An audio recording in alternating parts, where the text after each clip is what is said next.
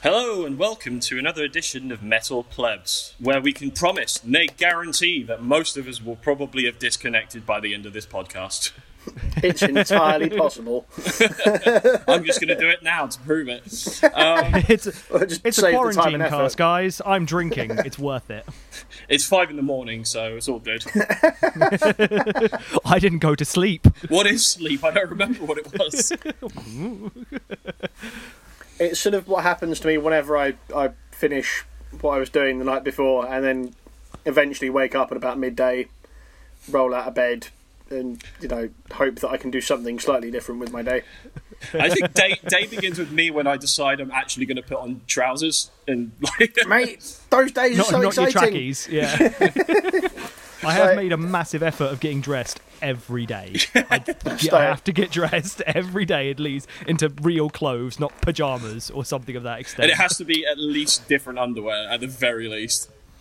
Oh, Mate, God, yeah. Otherwise I spent about a week running around as Arthur Dent from The Hitchhiker's Guide to the Galaxy. Well, A dressing gown with a towel on. Right. Well, it was even when I came to drop you off a mic to record with, that you were just in you were in a dressing gown with your shirt with no shirt on. He was the dude. He's literally the dude from The Big Lebowski. It was like 2:30 in the afternoon or something to that extent. Hey, to be fair, Thankfully, dropping off that microphone was good for me to get out of bed. well, I had that was part of my problem. Was I had to go downstairs to go and meet you to collect the stuff, but that then meant I had to get out of bed. So it didn't stop you drinking, though, did it, Jack? Even when the driving. Oh God, no! I was driving drunk. Absolutely, there's no one on the road. It's great. They just hear a black box with a bunch of tinkling of tiny vodka bottles.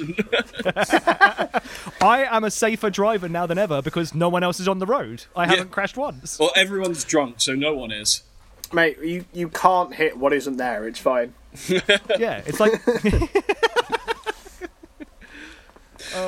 We've all been keeping busy though, haven't we? Yes, well, musically we all have, I suppose. There's been a fucking shit ton of releases. Even if the bands you don't really care about, there's people dropping singles left, right and centre. I particularly enjoyed Devin Townsend's Quarantine one now, and I realised the other day I sent what I thought was Aftermath recording to our Facebook page, but I actually just sent it to Jack, so I'm not shocked that I got no response. I had a great time. Yeah, I had a great time with that. Wait, which was this? His Quarantine The third one. gig things?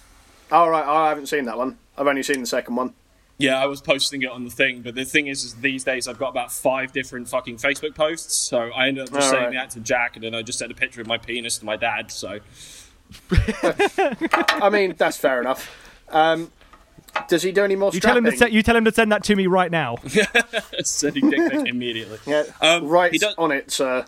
The only other song I know he does is Aftermath. Oh, Which okay. is on The New Black, I think. Almost Again he did. I don't know Which what is it's on on. the Yes, which is that on the was New Black. amazing. Yeah, that was an amazing rendition. That was the one song that I knew he could, regardless of hearing him do other strapping songs, I knew he'd be perfectly fine with. That one always kind of reminded me of Devin Townsend project stuff anyway. Yeah, certainly his early It's material. so much more melodic than anything else in the strapping kind of canon, really. Yeah. It's probably what made me like The New Black more than any other album. It's just that makes sense. Mixture of the two. That was kind of his turning off point for strapping, wasn't it? Like going, yeah. I mean, it was diving headlong into like the Devi solo stuff. I mean, he was doing the Devi stuff, but yeah, that was his last record with it. It kind of reminds me of when it, basically, last Emperor album was literally written by Ishan solo, so that's why you basically start to go, well, this is basically the first official Ishan solo record. Yeah. So it's very similar. Yeah. I confess that's kind of, like I haven't got that far into Emperor yet. Oh, by the way, hello, I'm Nick. That was just talking as Alex. And Jack, would you like to say hello? Hello, I'm Jack. Jack, This what is have a you been quarantine podcast. This introduction's everyone going to know. fantastically. I got dressed for this, goddammit. For no reason. It's audio only. Well, I don't wear pants. That's why I'm only showing the top part of me. I mean, it was all part of our Otherwise, signed agreement. it's a Black Dahlia long sleeve and nothing. What have I been listening to? New Trivium album dropped. Yeah, Listening it's to good. that a lot. We've all wanked off about that enough as it is. Well, I I think mean, we all we like could give it. a little brief view of it. I would probably rank it as probably my third favourite Trivium album. But then again, it's like a 9 out of 10 for me. So that's pretty high praise, I'd say. For a band of very giant ups and downs, having two brilliant, solid records back to back is refreshing. You say that. Funnily enough, I look back at their back catalogue. It's not got as many shit dips as we thought it did. 3. It's got three where it counts. 3 where they're ascending, no pun intended, and then it's like just when they're breaking into new ground. Bye back to the third stage, and then jumping back up to the second stage, and then varying between there. Yeah, you are right. I mean, I was going to say they did make some baffling choices between records. Like this to me feels like, I guess how Getting in Waves must have felt after Shogun. Yeah, I guess Feels pretty good. Like, oh, this is really good. It's not as good as the last one, but it's really, really good. That's how I felt. Yeah. Yeah, I mean, I've had more time with a lot more time with Sin in the Sentence than I have with this record. So, and same with like In Waves and Shogun. So it's hard to say. And not going into much detail about what we like, how we thought the dynamics of the album worked because we're not reviewing it. But yeah, that's a solid record. Really good. Has one really terrible song in it though, but actually one really terrible chorus. Yeah, I know the one you mean. I like it. See, I like that chorus. I like the actual song. That's Is it the thing. the I really like that one, but that one goes like Turbo in Flames. Yeah, it's just Yes. the power. It goes It's to like when- power it's- metal it's vocals. like, I don't mind that when they do it and they get it right. I think you might as well say, I don't mind if they do it. Every other band can get fucked. There's a lot of it where other bands do it that I don't like. No, you're quite right. See, my one was Catastrophist, was the one I didn't dig the chorus. I felt that one was too... I didn't like it initially, but whiny. then like, yeah, I still my favourite song on the album. I still think it's really through good. my girlfriend's relentless playing of that song when it came out, it has drilled its way into I do still sing along, but I don't feel good about it. It's like one of those shame wanks. I don't about it. think that is a particularly bad chorus in a sea of bad choruses, taglines. Like, really, it's not that bad, and we're going to cover a couple of, probably all 3 of these bands with some really bad lyrics. Maybe. Or silly, let's put it this way, silly lyrics. Almost certainly. That's a polite way. Depends. Well, some of it I think it depends on how seriously you're taking it to begin with. Hey, don't stop making fun of Dying Fish. Look, it's all about intent. That's all I'm saying. They mean to beat you Yes. up. Right. Okay. Then let's face it. Alex, what have you been listening to? What, recently? No, in the past 10 years. Go. Sorry. So the new Black Dahlia record. Yep. Solid. It's good. I thought Nightbringers was better, to be honest. I can't believe how well it was received. Like, I thought it was going to be pretty well received, but I've been keeping track of their social media, and it's like the number 4 most bought album in America. It's That like makes it. Really? Yeah. Yeah, they've done Wow. really well with it. But it does make me wonder if this is like. This is almost. What was the record that came out after Wrath? Desolation? Or Revelation? Resolution? Resolution. That was it, yeah. I think. Yeah, it kind of reminds. Got it. That. Yes, yeah. The album with Ghost Walking On kind of reminds me of that, where it's like, oh, they kind of hit the pinnacle with the previous records.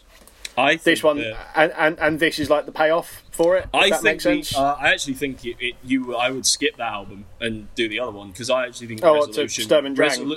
Resolution is a much closer and better album to its predecessor than I think this one is.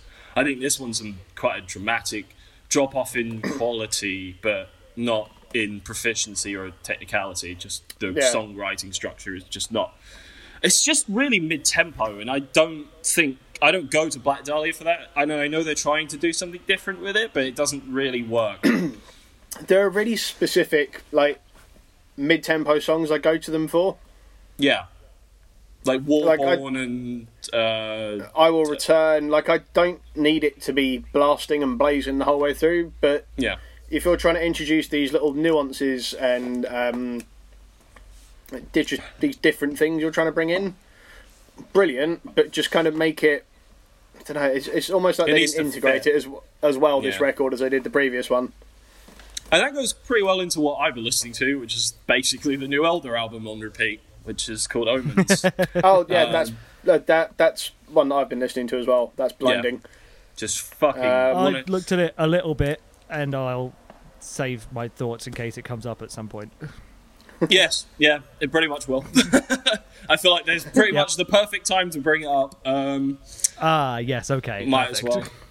as well. Funnily enough, with the records we're talking about this week, a lot of death metal. Yeah, especially Jack's basically part. is what I've been listening to. Yeah. This is actually. You wait for next week, son. This is. Well, I mean, actually, sorry, I was going to say Trivium leads in quite well for some thoughts I have about the Sleeps record later on. Anyway, their drummer's nowhere near as insane as Alex Bent is. Just to say that man makes me physically sick as to how talented he is. Yes. He's certainly one of the best guys in that kind of part of the scene at the moment. Who? What? Yeah, I mean, think with Adler like dissipating now more so, Yeah. he's your new Adler, I would say, especially just in terms of how much cymbal he uses in all his tracks in comparison to other drummers. He reminds me of the jump up in like performance with Dave McClain with Machine Head between sort of from Through the Ashes going into the Blackening, and then what he played on Locust. Yeah. Like Locust isn't necessarily as good as any of the other stuff he did with Machine Head of that kind of era, but the step up in the technical aspects of his drumming, as well as kind of how he tastefully did stuff. Like I think it's kind of that par. I would go as far as to say he's probably the.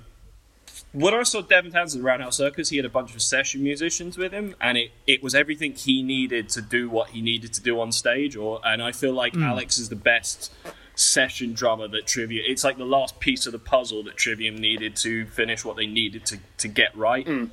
I don't think he's as talented, because I don't think he's got as much. There's certain things with like Adler and Lars where you can hear it isolated and know it's them. Where that bit, it's an iconic. We always go back to the cymbal chokes. Yeah, exactly. The shit on Master of Puppets. Just to name one song, but I think he's a brilliant. He's what Trivium needs. I wouldn't say he's anywhere near like an Adler, as we found out with the latest drops of Lamb of God. There's something quite missing from it.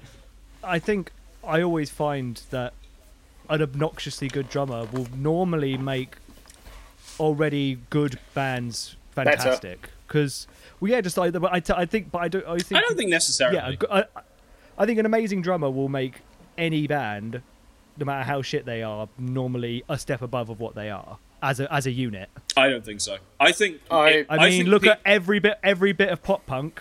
All of them have normally got very good drummers, and it makes them up to a band that is listenable, normally by their talent. Fucking Blink-182 would be nowhere if it wasn't for Travis Barker. I disagree with that personally, because I listen to Blink-182. I think that might fool the average punter on the thing, but I don't think that's going to fool people that are actually listening to. Critics and stuff like that. You can hear a great album. You can hear a great guitarist or a great drummer, but if the band's still shit, it's not going to change anything for the most part. I disagree. I think if you listen to pre-Phil Taylor Motorhead, so pre-Filthy coming into the band, if you listen to the recordings they did. With I think Lucas Fox was the name of the old drummer. But And then you listen to like what they sound like when Phil came in. It's like completely different animal. Yeah, but they were still a good band. Like, they still had a good vocalist and a good bassist. It's just it elevated them up to another level. It didn't turn a shit band good. Like, who's your favourite band that all of them are terrible, but they have one good thing about them? Because I can't. It's a tough one. I'm going to come. No wonder they're all not that great, but like, they're not great writers. They're not great. Like, you can't think of them because there's not. They all got to have at least a couple of good things about them. I don't like Megadeth, but I like their guitar playing. I like Dave Mustaine's guitar playing. Yeah, but their bass player is also brilliant. Like, Peace Sells. I think Dave Eppleston is a hack of a bass player, to be completely honest. Wow. Okay, no, let's not have this conversation here because we're trying to do something else. That is a different conversation for a different time. Holy shit! Wow. Hack was probably a strong word because I'm a bit riled up. Peace Sells is iconic for his bass intro. Peace Sells is fine. Oh my god. It's fine. Like, oh my god. I'm not having the Metallica sucks after the Black Album argument. This is just not out of your fucking mind, sir. Out of your fucking mind. Yeah, so Elder are really good. Yeah, the Elder record's banging. To go back to that. I was about to say that the synth parts are the bits that I'm finding a little difficult, but I don't find it to be a deal breaker. But I quite like it because it reminds me of when Floyd would bring in elements of that stuff. I think you need to go back and listen to Law and then come back to me with this conversation because I don't dislike the album at all, but like that's where I'm gonna. I got told not to listen to that in case it comes up at some point. I believe. I told you not to listen to Reflections of Floating World. Law is on the table. Oh right. Oh okay. Oh fine. Mate, when you listen to Compendium and you listen to Pink Floyd meets early Zeppelin meets like fucking like Ozzy Osbourne on the vocals, you're gonna fucking hell. But anyway, let's actually get into the fucking shit we're talking about today. So who's going up first? It's you, Alex, isn't it? It is, yes. Okay, so Alex has come up to us with the penultimate, from Bolt Thrower. Those Once Loyal. It came out in 2005, didn't it? Yes, their final salvo. I'm looking at their Wikipedia page and it says 2005. Hang on, let me pull which is actually a lot later. It's a lot later in their career than I thought they'd stopped. I thought they'd stopped around 2002 period. But no, that was according to my iTunes account. Honor, Valor, and Pride was 2002. Yeah, which I think was the penultimate. Yeah, that was the penultimate one. So Bolt Thrower are kind of they started off in the sort of grindcore scene, but I wanted to talk to you about that because they're sort of credited with the godfathers of like the Napalm Death and Terrorizer and Extreme Noise, and kind of only really on the In Battle There Is No Law EP. Yeah, so that's like what I the second the second you get into like Realm of Chaos or Warmaster, they're a death metal band. Yes, they're the pseudo groove death metal band, aren't they? They're sort of one of the grandfathers. I think there's a lot in common between obviously this and Necroticism by Carcass. Yeah, Carcass was another one. You can hear that groove element starting to enter into Carcass at that point on that record as well. Although Carcass obviously span off into a much more its own little area. Then helped him basically invent Melodeath with the following record. So yeah, as we've discussed on the podcast previously. Yes, the next one was Heartwork.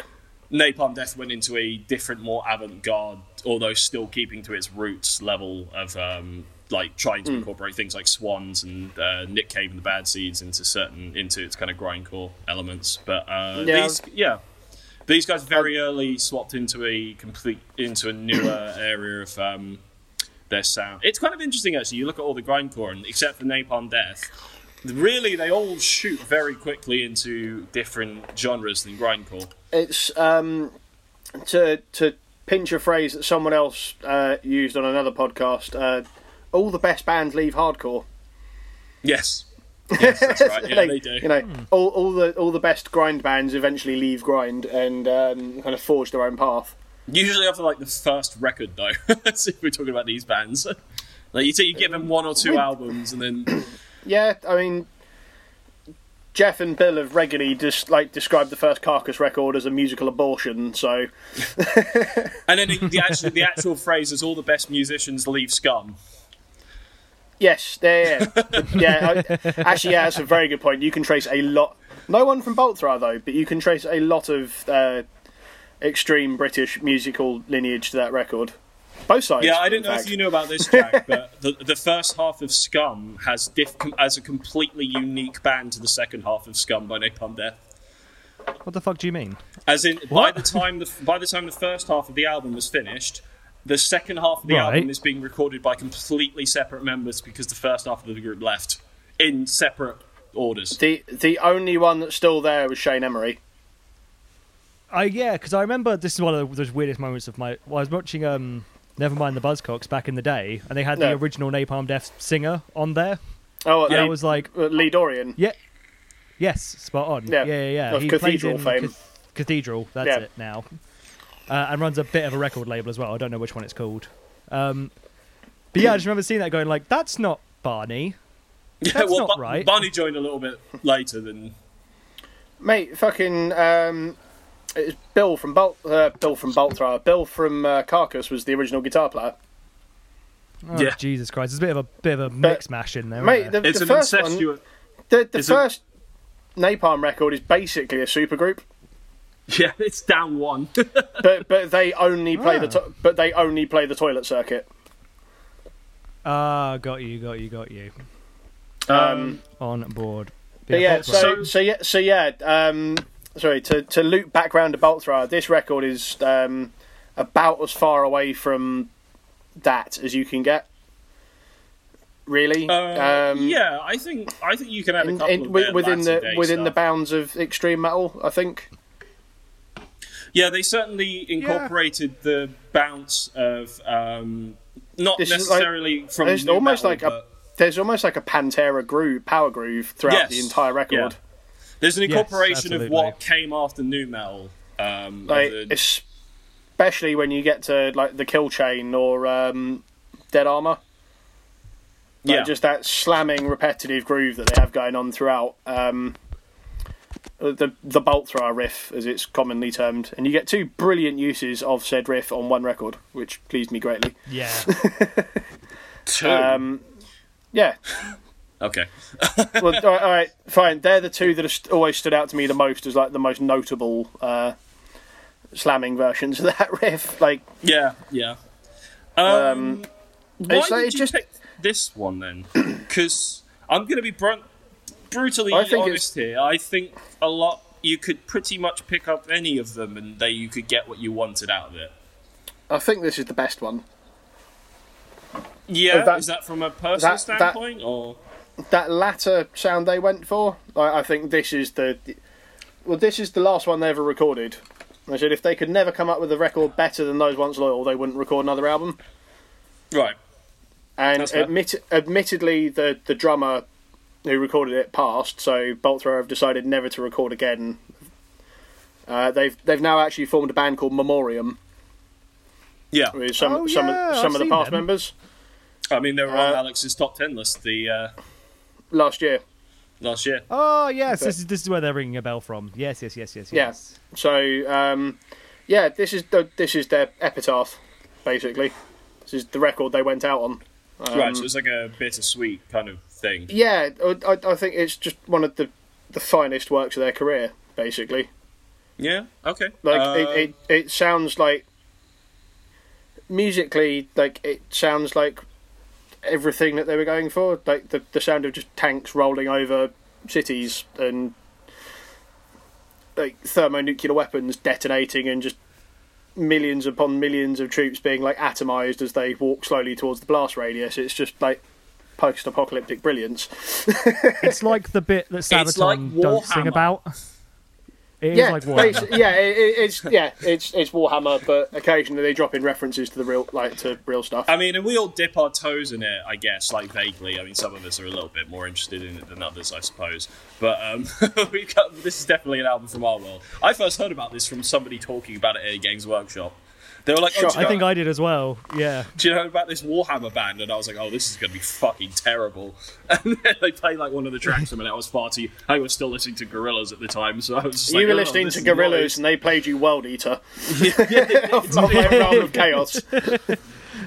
Fucking. I was like, I don't know what a World Eater is. That's not. Check this. It's called Plague Bearer. It's off the first one. And it's twice as fast as the song called World Eater. which makes no sense. No sense. Like, it should definitely be the other way around. This is actually their first. This is departure from that though. I mean, this one's got themes to actual First World War on it, even going as far as the artwork. So Taking... So the artwork is in fact a brass memorial to the First World War. Yes, in St James Park Guards Memorial. It's called. Yeah.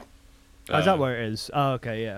I think it's quite a beautiful cover as well, actually. It's about the only cover I could possibly. It's a cool I would cover. wear a shirt off, but most people would probably think it's a remembrance thing. Maybe, yeah. You might get slapped for being some kind of nationalist, angry skinhead, especially with your haircut. What haircut? No one's been able to have a haircut. and moustache. Yes. I have the pointed moustache of the National Socialist Party. Yes. Mate, I haven't been able to get my scene kid shaved for fucking ages. Yeah, it's just my favourite record by them as well. It's kind of, as I say, just the distillation of all the bits I liked from the other records. Yeah, that is a fucking cool cover, actually. Just looking at it, Is again, like in a bit of a higher res. So when I really like the one. Sorry, I was just on the artwork. I really like the one for Victory, which is the Marines yomping across the Falklands. I mean, I think, yes, yeah, that one's okay. I yomping. I think That's what the Marines call it. I personally, for my money, Mercenaries is probably my favourite, just because it's like it's the most toned down, sort of ridiculous one. I know, For Valor, which is like a low res version of the Heroes cover, with that colour grading and stuff like that. I really like the one that looks like it literally should have been a Warhammer Imperial Guard Codex cover at some point. It is. On a Valor Pride cover. That's For Valor, yeah. I think. I thought that was For Valor and something. Honor, Valor and Pride. Honor, Valor, Pride, that's it. Yeah, that's what I'm getting. That's the one I'm on about.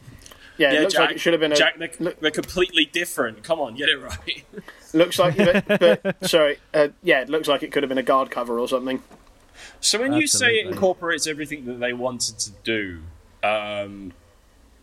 taking us back through some of their discography, what specifically did you think that they've meshed perfectly into in this record that from their stuff? Some of the storytelling elements, like some of the songs just don't have choruses. They're just kind of movement, like just slabs of groove death metal. Where he's just kind of reading a short story almost. Yeah, that's true. I can hear what you mean by that. There certainly is bits where I wouldn't say there's songs without choruses. It's just they're not particularly bridged in the same like verse chorus way. They're almost songs. More sort of. They're almost more phrases that they just repeat. Yeah. Kind of like war chanting almost. Yeah, like Salvo, like the bit where they're sort of repeating "You cannot hide from the steel rain." Yes, which is just like one of the greatest like things ever committed to tape.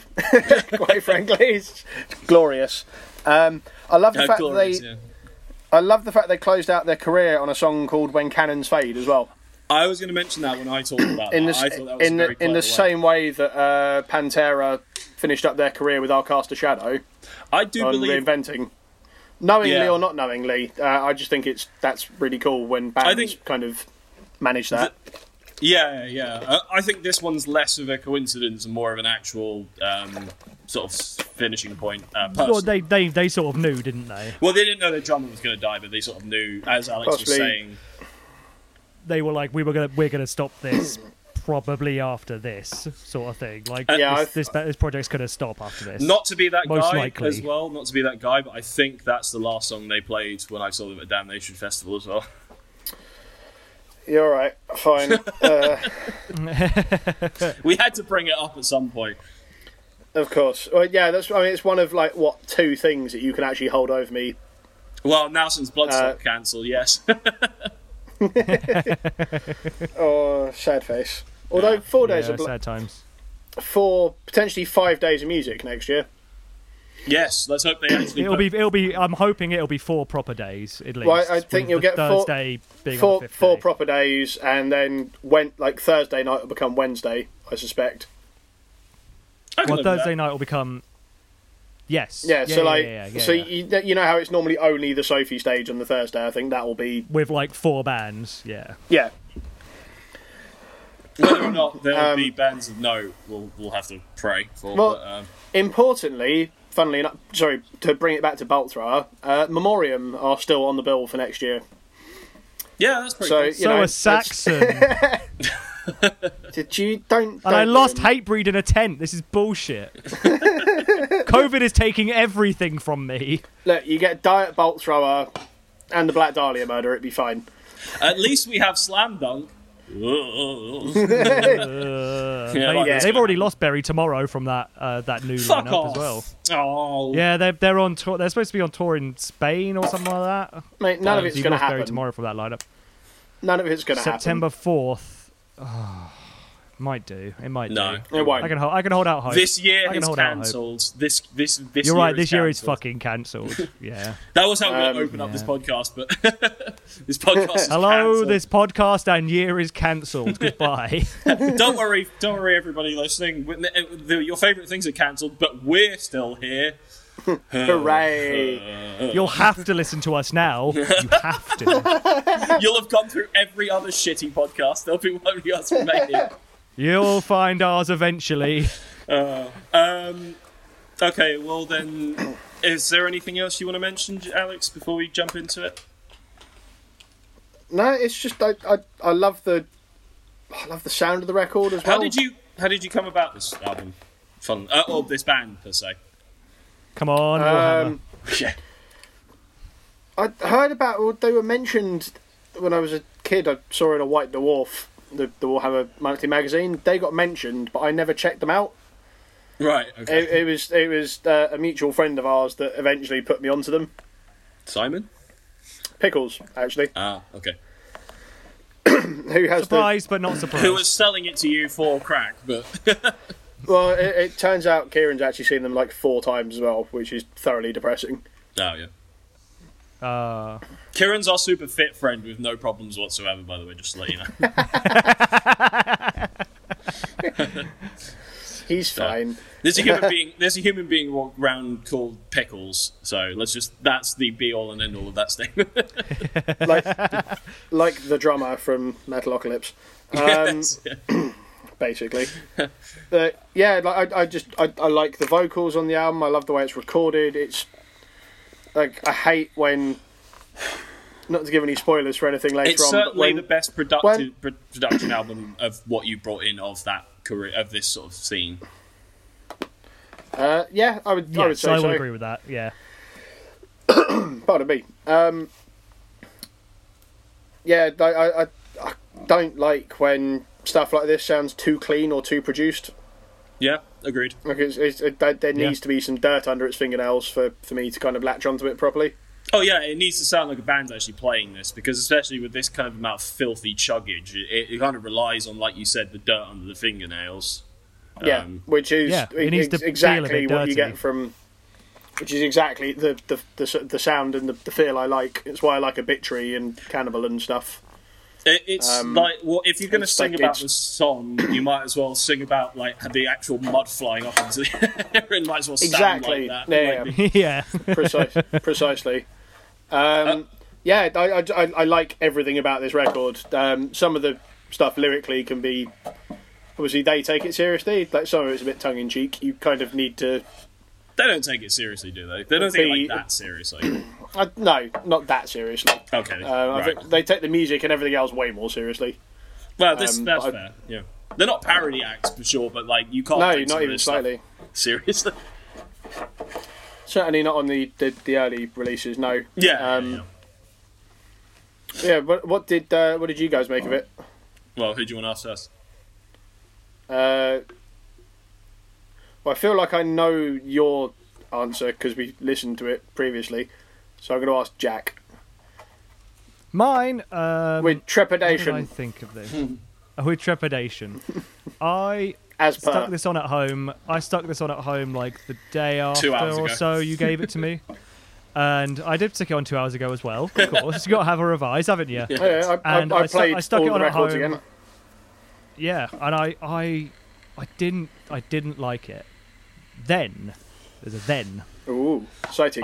I got to work, and I have to drive into central London on a semi-daily basis, basically, and that's a good hour, which gives me loads of time to listen to podcasts and listen to these things as well. Yeah. Mm-hmm. And I got in my 3.5-ton van, and I put this on, and it felt like the greatest thing of my life. You feel like a tank I had never commander, felt right? more powerful than when I beat up small children. Like this, It enwaves you.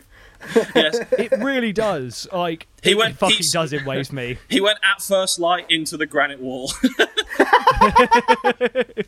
I'm not allowed to work anymore. Actually, now I got my license taken away after driving like that while listening to this. It's like I'm not hugely into the vocals and stuff like that, but it's not about that for me. That's It my is about- biggest. That's my biggest issue. It's the bounce, the groove is so in there. It's so I- bassy. I It's was- absurdly bassy, and it's filthy She's bass as fucking well. amazing, isn't she? Like, there's moments where you can almost hear the bass, like, it almost takes over. Because the bass What is was so. the one which really got it? Anti-Tank or Dead Armor? Oh yeah, it sounds that like there's one like almost a especially. weird flanger overdrive effect on the bass, where it sounds like it's throbbing over the top of everything else. Yeah, while still being this muddy, disgusting Just nonsense, but I can wall still of- hear it. Yeah, Yeah, it's that wall of noise that you want from this sort her of fucking band. her bass playing on this record is banging. Yeah, it's obscene. Now you see why I don't like Dave Ethelston, and I've got magical things like this to listen to. And I'll she's fucking great. cut you. fucking This is the beauty of doing this from my house. You can't. no, she's really good. I don't know if the lady from up north, wherever Bolt Thrower come from, is potentially better than the bass player from Megadeth. Well, that's a She that's does a hold matter a of opinion. she does hold a filthy groove, like spectacularly well. She though. does hold a filthy groove. I think the songs are Joe, well by the way, constructed. Joe Bench is her name. Joe Bench. Bench. There we go. Sorry, thank you, That's Nick. I think it's probably the right length for this sort of record. I don't think it overstays Like its that welcome. was my other. And I don't come out going, I needed more right away. I felt quite satisfied by the end of my 50 odd minutes, 43. something like that. 43 minutes. And There you go. I I say, got quite satisfied and I got my fill of disgusting wall semi of- groove, semi death metal noise See, like, thing I- for the day, and I was like, sweet. I can let When Cannons Fade kind of finish and it echoes out. Oh yeah, And then the do do do do do do do do do do do do do do do like will start again, and I'll be like, "Oh, go on then." Let it roll you round go again. And then you realise that it hasn't been playing, and this is just all in Alex's head the So, entire yeah, time. Like his earphones have just he's disengaged from his iPod like 4 hours ago. I've actually just been throwing in like obnoxious double kick sections for no reason. yeah. And I went back and listened to. I thought I'd like let's do the two ends of the spectrum, and I did Yeah. listen to Realm of Chaos, just the once through. And again, I thought I could hear where they've grown. Of course, I'm talking 1, 2, 3, 4, like 5 albums ahead. Yeah. Or so, 6, even 7. Fucking hell, I'm just counting. 8. There you go. 8 albums different. Production is obviously way, way better. Well, they're not Performance-wise, recording there's in just a more of a shoebox. song. So Yeah, and there's songs in there more so, and like you can hum along and sing along and enjoy yourself as much as still getting your dirt fill. actual catchy riffs. It's why I Yeah, wanted absolutely. It's why I wanted to talk about that in the beginning, because of all the other bands, they've been the one that's been the most iffy on being part of the grindcore scene. I've always thought for that exact reason, that they've always focused more on groove and sort of As I you think were saying, it's but, yeah. literally only that. Yeah, I wouldn't first, say they were a grindcore band. only that very, very first recording. I think. Like, I Yeah. don't think they keep the grind traits after in Battle There Is No Law. Oh, and if you thought the other Yes. artwork's hilarious, Jack, wait till Alex The artworks sends... are fucking. But The wait- artworks are fucking brilliant. Wait till Alex sends you the EP artwork for the black and Oh, white yeah. one. That one. What one? Oh is my like- god, I'm so excited. It's like first ever codex of like any Warhammer book ever. It's like it- Oh, I see. mate, it's proper Rogue Trader artwork. Oh god, so it's bad, shocking, basically. shockingly, but it's no worse than whatever else fantasy wise. It looks exactly Yeah. like everything else at the time. It looked like whoever Oh yeah, did and the artwork for this is very cool as well. I really Yeah. dig the artwork for this one. Everyone played really well. Yeah, so I'm just not big into the vocals. I'm not always big into your death metal closer growl-esque thing anyway. Like at least for a consistent 50 odd minutes. Yeah. But I don't want to say I stomach it because that means I'm not enjoying it. It fits what it's doing. It's just not what I've come for. No, I get that. You get your Yeah, side yeah. of toast with your breakfast, but I didn't really care for the toast. I just wanted the sausages and the eggs and the bacon. Toast is kind of what you use for dipping. It's Yes, like absolutely. But Wait. it breaks up the songs nicely, and it does act as that point of here's your verse, here's your chorus, here's your kind of stuff. And he's got some melodic bits which I can grumble along with. I don't know what the fuck he's saying, but I can grumble along with it, which is quite nice. It's normally something fairly unpleasant. You guys can Oh, that still doesn't get surprise me. you guys can still get toast. Just about. I've been eating my hordes of toilet paper for weeks. That's what you're sitting on at the moment. What, That's Mount, what my house is made of. Mount Toiletmore. Yeah, I think that's about my 2 cents worth. Enjoyed it. I wouldn't stay for the vocals, but I'll stay for everything else. Would you go Yeah. back to it then? Would I go back to it? I'm probably going to go a little bit further back in their career as well. And I think I would go. It's one of the things. I'm going to put it on my phone in my downloads because I always listen offline anyway, as I think most of us do. Because fuck using all that data Yeah. just to stream constantly. I only had to I'll do that. download We it onto my only had to phone, do Well, that. and I mean, I've suddenly I've undownloaded most of the music on my phone recently. I see. Because I'm at home all the time. I'm just streaming I'm off the still doing Wi-Fi. that for when I do need to drive, but it'll definitely go onto my phone downloads, and I will when I'm going. What am I going to listen to today? I would not avert myself from listening to it again. Yeah. Oh, cool. Yeah, I figured it would be the groove that got you. Oh, it fucking slammed me. It's in, when man. those Like, fucking- again, I need to be in the right situation to get it at first, and then I can listen Yeah. to it at home, like no problem. It's when he puts in Better those... in the car though. Yeah, oh yeah, I bet. It's, especially if you're driving something big and heavy. It's when Yeah, it those was great. it's when those additional double kicks come in, and it just sounds like a fucking howitzer going off next to you.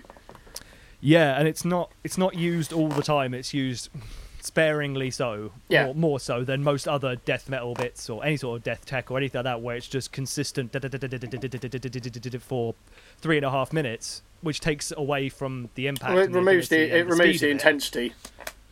Yeah, absolutely. The right time bit of double pedal makes something go from Frantic. 5 to 10 immediately. Yeah, exactly. You can make something far more frantic and nasty, or just immediately change the feel of it. Yeah. Which if easy. it's Yeah. constant and robotic, then it kind of loses that. I find, as you It say. loses its potency. Yeah, exactly. They got a lot of tools under their belt over their 8-album career, and I think they seem to, not through my experience, slot them all together quite nicely in this one. I think that was why I went for this one mostly. That and the groove is pretty undeniable, as it turns out. You've noticed. Oh yeah, it's rude. Nice. Nick. I'm going to go a bit more with what I thought that Jack was going to talk about. But first, I'm going to say I do really like this record. It is 100% a situational album for me, though.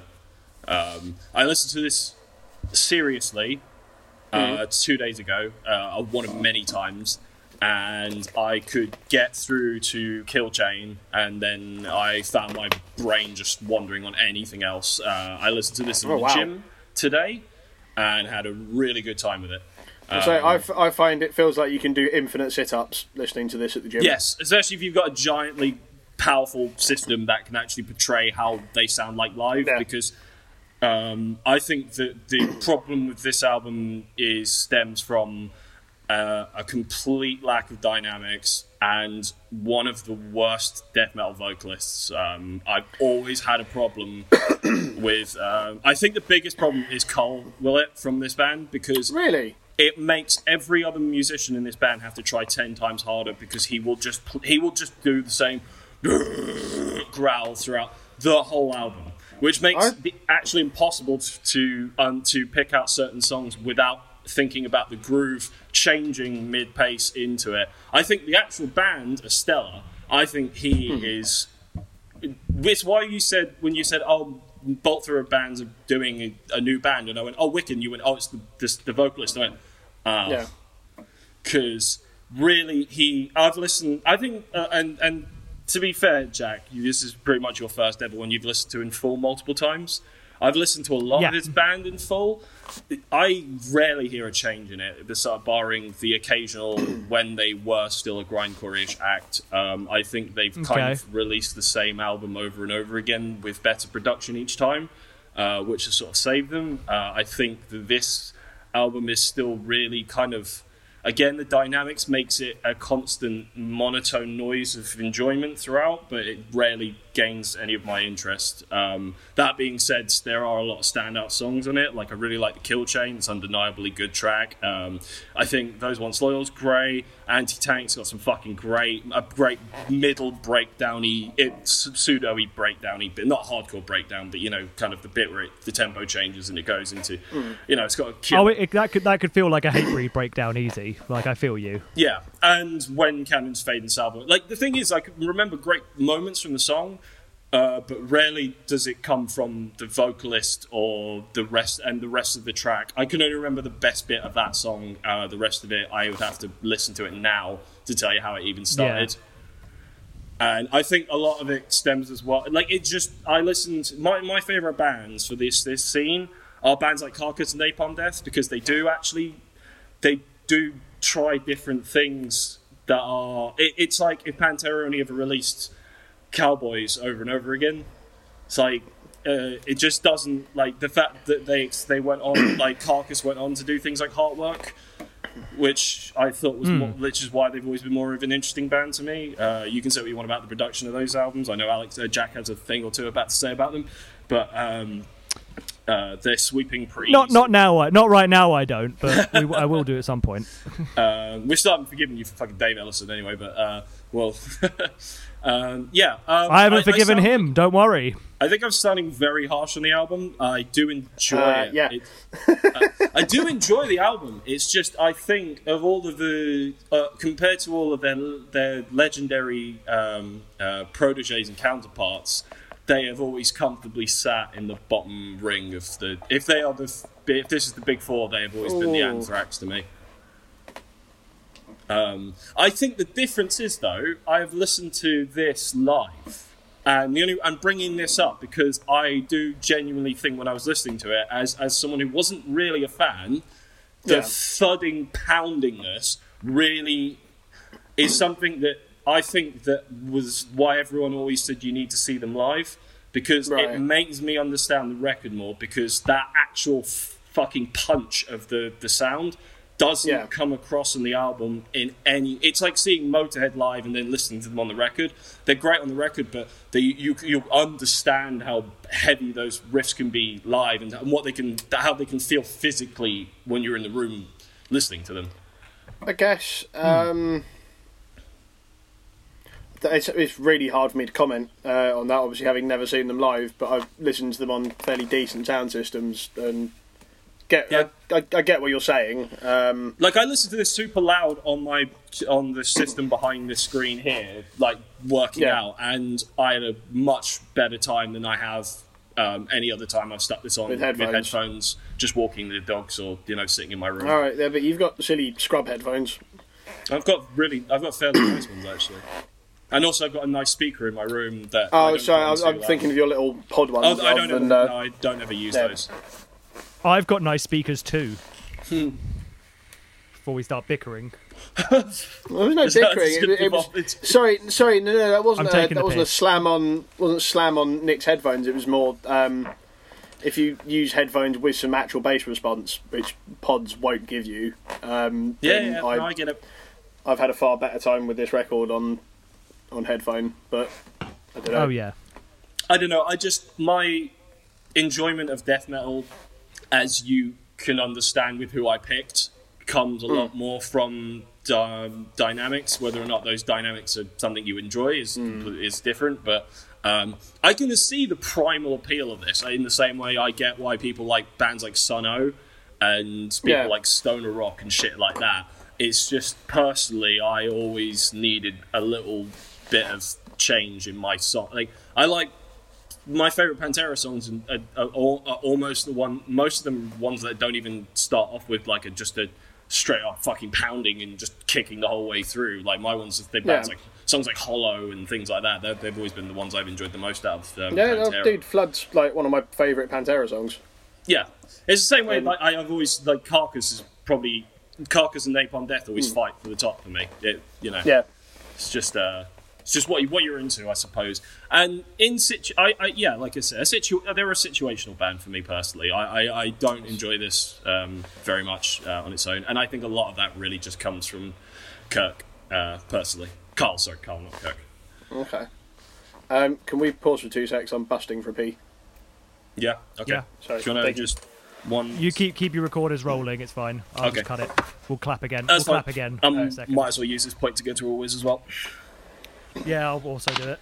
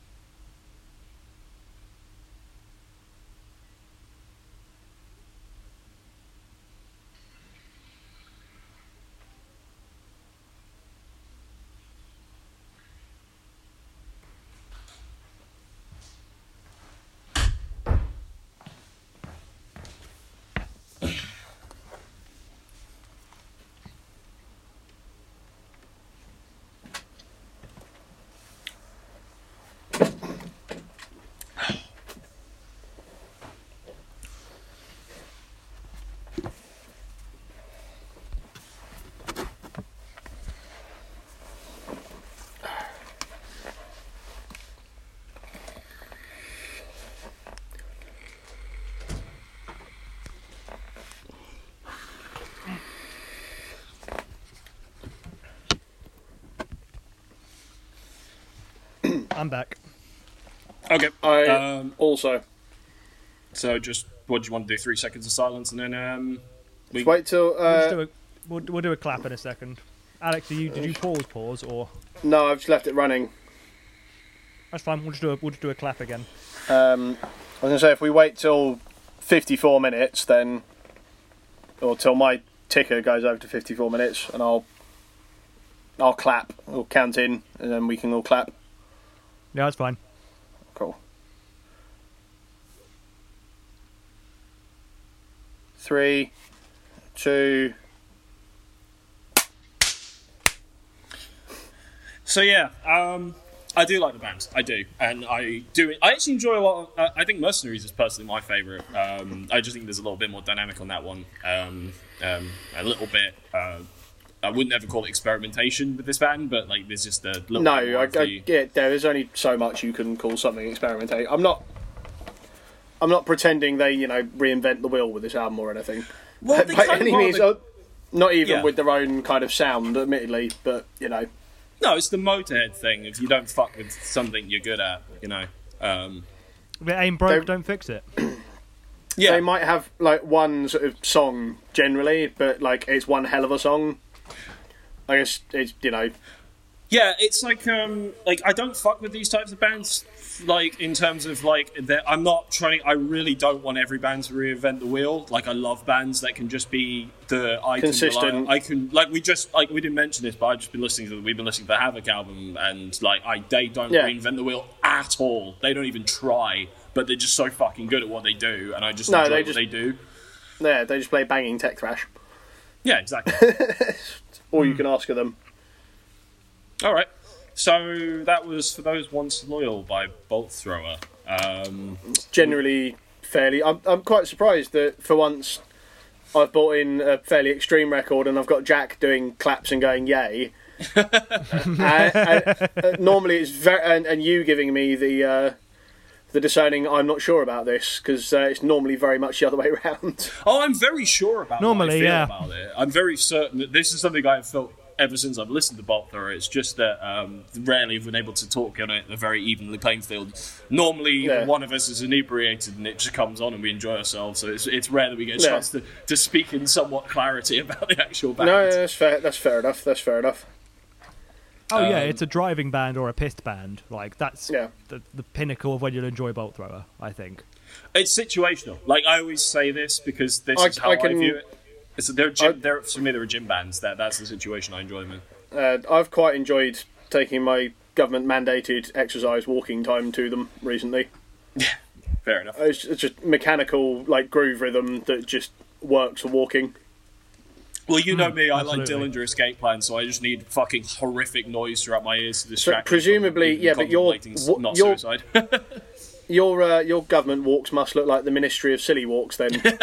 Exactly. Like, if you're trying to fucking keep up with Dillinger, Jesus. Yeah, I'm trying to two-step to fucking Fenrir Lisa. I'm trying to keep up some kind of obnoxious pace with Bolt Thrower. Yeah, even though it's been dry in England for a week straight, you're still leaving like mud trails. It's giant talking stomps. Exactly. All right, so I guess we should just go into favorite album, worst album, favorite song, worst song. Jack, you first. You went first, so. I'd probably say Granite Wall for the worst song, I think, because it doesn't stick out as much to me. Yeah. And Anti-Tank / Dead Armour for my favourite, because it's just pounding groove all the way through, and it's really got that full sound on that one especially. They all do, but that one especially. Yeah, Anti-Tank is always the one of them that I do remember every single time, because I always go, oh yeah, this one's got a fucking killer groove, and I look at it and I'm like, oh yeah, Anti-Tank, I remember this one. That's the one. I think my favourite's still got to be Kill Chain, personally, just because that's the one you can, like, Butter Jack, I can perfectly hear that crunching and the chips that you're pulling out of the bag. You shouldn't. They're Sweeties. They're Haribos. Just the packet. Yeah. I think probably the worst one it goes back to me having this be a wall of noise. I guess Entrenched, because it's the only one I kind of don't remember the most album. It becomes a wall of noise until Kill Chain, and then at first I get, because it's the first one you hear, and it's got that fucking banging. I don't know if it's the Phrygian scale that they used for it, but it's like all Eastern sounding, and those harmonies that come in are wicked. Yeah. that would be Phrygian if you wanted to sound Egyptian-y, Eastern, that sort of vibe. Yeah, it's a scale they use a lot on their records. Oh yeah, loads. Also, is that the one that ends with the ridiculous cannon noises? I believe that would be when cannons fade. And, okay. There's a couple of odd sound effects which I actually enjoy. That kind of dot. Oh mate, this album. On No Guts, No Glory, on I think Mercenary, or it might be Honor Valor. No Guts, No Glory is on Mercenary. It literally just starts off with the sound of a field gun going off, and then kicks into the Bolt Thrower riff. Yeah. And the chorus is him. It might be the one with the different vocalist actually, but it's him bellowing "No Guts, No Glory" over the top of just that mechanical Bolt Thrower riff. Yeah, that's they probably had a my couple favourite. different singers, didn't they? Yeah. Yeah, it's like a cool, like a start, because none of them sound exactly the same. But I always think it's like a cool little motif they bring back. Like there's just a style of riff that they sort of come up with a different version of for each album, and sometimes multiple versions on each album. I'd probably have to say the same as Nick, actually. Kill Chain's my favourite, and Entrenched, because it's the 2 tracks either side of it are so good it just doesn't stick out. Yeah, Kill Chain was the first time. There are things in all the other songs that stick out a fucking mile away. Yeah, absolutely. Yeah, and the Kill Chain's the first time of those 2 1-2 punches that actually slows it down even a little bit and seriously focuses on just groove. Oh mate, when that fucking dun dun dun dun dun dun dun dun riff kicks in, it's like unstoppable. Well, I mean, even the security guards couldn't handle it. Exactly. There's a video of them playing it, like one of their rare videos of them playing this in full at some festival. I can't remember what it was, and it literally, like, as soon as the actual proper riff kicks in, you even see a security guard who's like facing away from them, just smiling and just nodding his head. It's like so, mate. Like I said, it's the Pantera power groove. They just nail it on the Kill Chain. It's just the first time I've ever seen an actual security guard like just fucking overcome with like fuck this is the riff. Yes. Like it's in. Yeah, that's the one that I'd stick on at the gym when I need like a little extra. It's like I have to get through this last thing. Like that goes on, then it just becomes Terminator style relentless. Yeah. Okay. Well, that was that album then.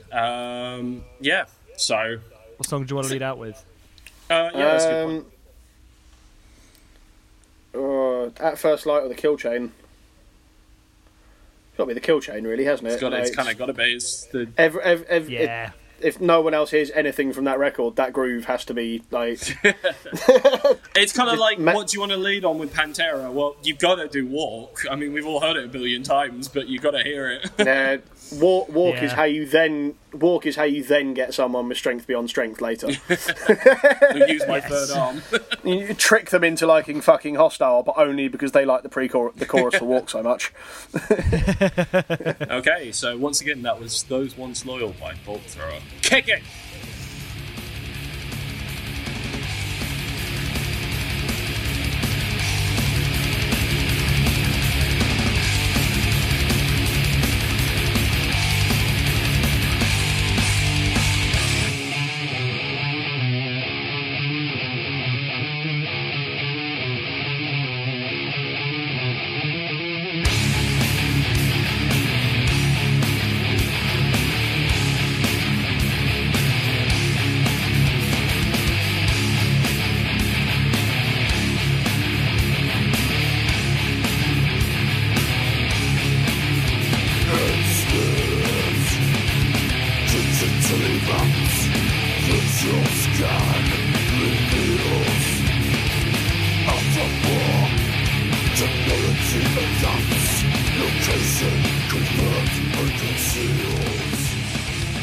Okay, so our next album comes from While She Sleeps, called You Are We in 7,000 Other Languages. One of them must be Swahili, I'm sure.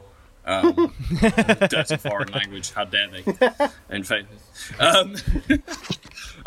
an English quote-unquote metalcore band from Sheffield. They formed in 2006 with the lead vocalist Lawrence, and they've kept up a pretty consistent lineup. Has there been any significant changes there, Jack? A guy called Jordan Widowson left, and he was the singer from way back when. Yeah. And that was it, really.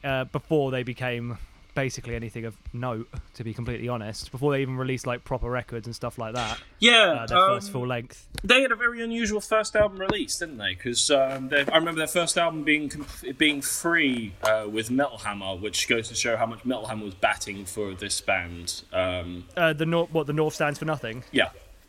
Yeah, that one was that was part of their press kit, and I think it worked really well in their favour. It certainly did, because I would never have listened to them if it wasn't for the fact that it came through with it. Not to I know Metal Hammer did bat for them a lot, but virtually anyone can get their album released with Metal Hammer if you can pay enough. Yes, and no. I've had random albums come with Metal Hammer from like some band in France. They were called Stake Number 8 or something. Yeah, I know no, that band. I Yeah. get that. I think I've seen them a couple of times. Sorry, not to derail it too much already, but just I think anyone could get their album released with a magazine if they had the moolah to back it. Yeah, but I don't think there was a band that they were properly pushing for more than this. I remember there being a lot of press set out for this album, especially. Okay. And The Six got even more. This is a sick. Like, this band have been critical darlings for quite some time now. I mean, me and you, Alex, listened to at that 1.1 podcast, and both people on it were they were fervently, and both of them were working for Metal Hammer at the time. That's true. Yeah, they were both going Garrity for this for their records. For this band, even the whole For thing. this band, yeah. So I don't think it was just a. I'm sure maybe whoever labels they were on had to pay for them, but I don't think it was here's a free album like they usually do with the. I mean, I'm pretty certain they had them on the front cover with the release of this. If they did, I'm quite sure they have. And if they haven't, they've been on subsequent front covers. Okay. Maybe not. Maybe I'm sure, I've seen pressings, a bunch of like 3-page articles about them, things like that. Let's just say that they've been certainly in the public eye, or at least the critical eye. Yeah, I didn't mean like that. I just meant. So yeah, you know what I meant. I get what you mean. It is important to note. Yes, bands do pay for a lot. Like, labels pay for people to talk about them. Which, let's face it, that's how that works. You have to. Yeah. There's so many brilliant bands that no one's ever fucking heard of. Yes, all the time. Constantly. Some of them are tattooed on my body, and so and so forth. But yeah, so this band are they're in a weird little circle of bands. I would say none of them particularly sound like. It's kind of like what we were talking about with Bolt Thrower. They kind of came out with a bunch of different bands that sort of like have all broke, like your Architects. You kind of got your Bury Tomorrow slightly. I was about to say definitely Bury Tomorrow. Yeah, they're all. So it's almost the Nawabum or the American new wave of American heavy metal. I wouldn't even go that far because that was a scene. Like, this is like a group of. But like none of those bands. So I meant more like just none of them sounded the same. Yeah. Like Shadows Fall don't sound like Killswitch, who don't sound like Lamb of God, who don't sound like Trivium. Yeah, exactly. Yeah. I mean, there's an argument to be made with Trivium and Bullet for My Valentine, stuff like that. But this band follow a couple of. But the strange part about this band is I feel like they get more media push than they do love from their audience compared to, say, an Architects or a Bring Me the Horizon. Or whatever else you wanted to put them with at the time. I thought Bring Me the Horizon have always come from a slightly more deathcore scene. But they're of the similar groups of bigger, possibly threatening to be one-day headliners of download bands. I guess if Sleeps would be like the Trivium of that scene where Architects would be like their Avenged Sevenfold then, or whatever. Yeah. That's a pretty good comparison. Just in terms of the jump between the two. I would say Avenge is more closer to Bring Me, but that's who I would just because of the size and love. My point being is, of these kind of scenes of bands, is this your favourite, Jack? Are they your favourite? The metalcore-esque of the late modern day 2000, metalcore. modern day metalcore bands. It's a tough one. It's probably something that you. Funny enough, probably not. No, probably not actually. Because what I'd say is those choice bands you got in there, those 3-4 choice bands. Your While She Sleeps, your Architects. Who I'm not particularly fond of Architects. No, I think it was the other one who was in my head a second ago. Bury Tomorrow. That was the other one. Yeah, I'm big into a few of them, but I think similar to what happened with nu metal. And my people paint me as like a bit of a nu metal kid, but I just really like the crux of the nu metal, the proper polish. I love the polish of it, like your Corns, your Linkin Parks, your Limp Bizkits. Your Wait, Deftones. when you say polish, what do you mean by that? I think he means like the cream of the crop. The best. Oh, okay. Cream of the crop is probably the better term. Like, yeah, I probably won't go off and listen to basically any old metalcore band. I will only really listen to the best of the best in that. I'm quite hard to please in that way, but I will listen to everything that those bands release still. Like, I just get a real vibe for them, like I do with Deftones. Regardless of, I think some of their albums are trash, I will still listen to everything they release multiple times on repeat before I make a final decision. Just to make sure. Because it's like, well, I should love this because I love their previous work and that sort of thing. Yeah. I'm sort of like, what's the word? Like brainwashing myself, essentially, with like ironic being one of the names of the albums, isn't it? Yes, Brainwashed is their third album. Yeah, third. No, this is their third. No, the North Stands for Nothing. North Stands for Nothing, Brainwashed, this one, then the fourth one. No, this is the sixth in the middle. I thought that... This says, You Are We is the third studio album by British Metalcore. Are you sure one of them wasn't an EP? I guess people might count the North Stands for Nothing as like a longer EP, then that might be why. I count it as a record, basically. That's probably where the thing is. Well, it's got 8. Yeah, it says it's an EP on it says North Stands for Nothing is an EP on Wiki. All right. So that's probably. Yeah, so this is their third full record. You could definitely say. I would say it's their third record, but that I'm not just. Fair enough. It's who gives a shit? But yeah. So okay. So how did you stumble upon them? Because I know how I did. I just mentioned it, but it was back in the day when Kerrang used to actually show stuff that was relatively accessible, and not just pop punk. I mean, they've gotten better.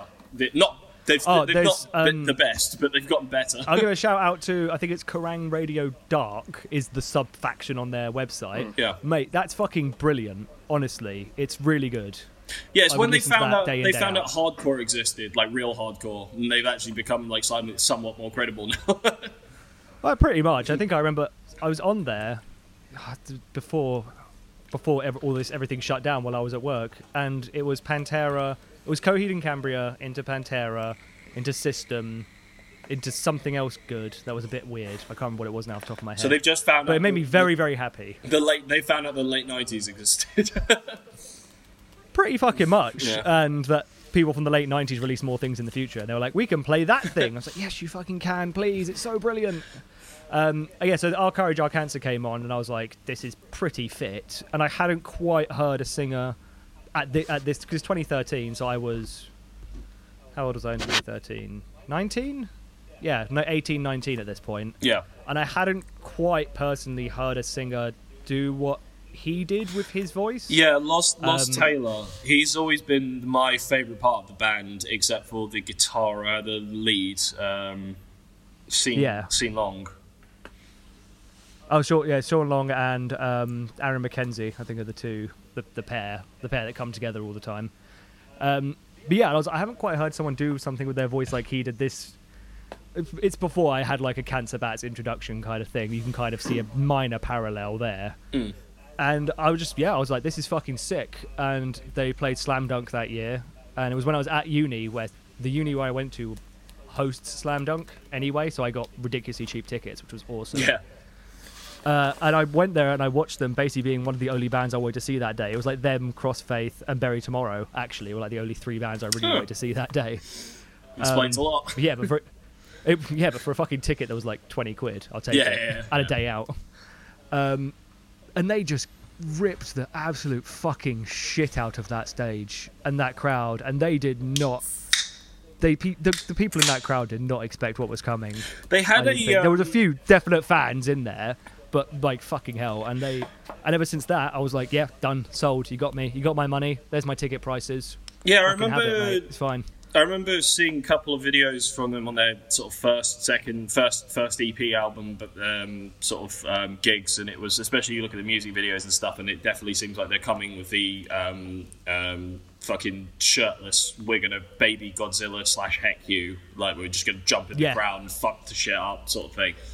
That was the vibe. And Lawrence definitely. always had a much more Henry Rollins style vocal attack to the traditional metalcore sound compared to there's kind of cleaner cut contemporaries. Although that is where Sean Long kind of comes in with the backing up vocals to kind of clean up his sort of more Randy Blythe English version of Randy Blythe-esque kind of vocals. Absolutely, and that's what they really did on this one, on this record. They really took it to like. I don't know what happened in their writing process, but I don't know if can I tell you what I think they did? Can we sing a bit? I can actually do some pretty sweet harmonies. It's like, I can do a bit of a harmony with that, actually, and you get a bit of a meaty wall of a chorus now, and you're like, oh, actually, do you think it sounds pretty good? Do you think this is them trying to build up to a stadium-esque sound? If they were, if any of their albums were going to be it'd be this one, definitely. They did. Although I think Brainwashed is very good and This Is the Six is very good, they did need more songs.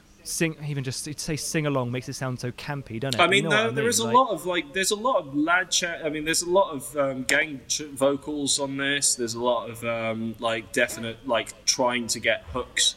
There's a lot of hooks in this that they don't so much use on Brainwashed. I mean, we only have to understand. We only have to see that Ollie Sykes is on this album.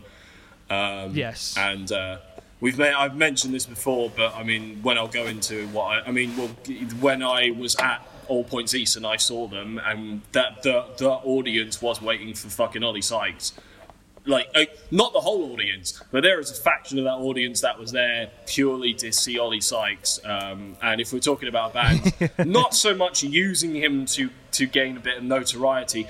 This was also the album. That was the I believe it was the lead single, and it was also the song I heard the most on.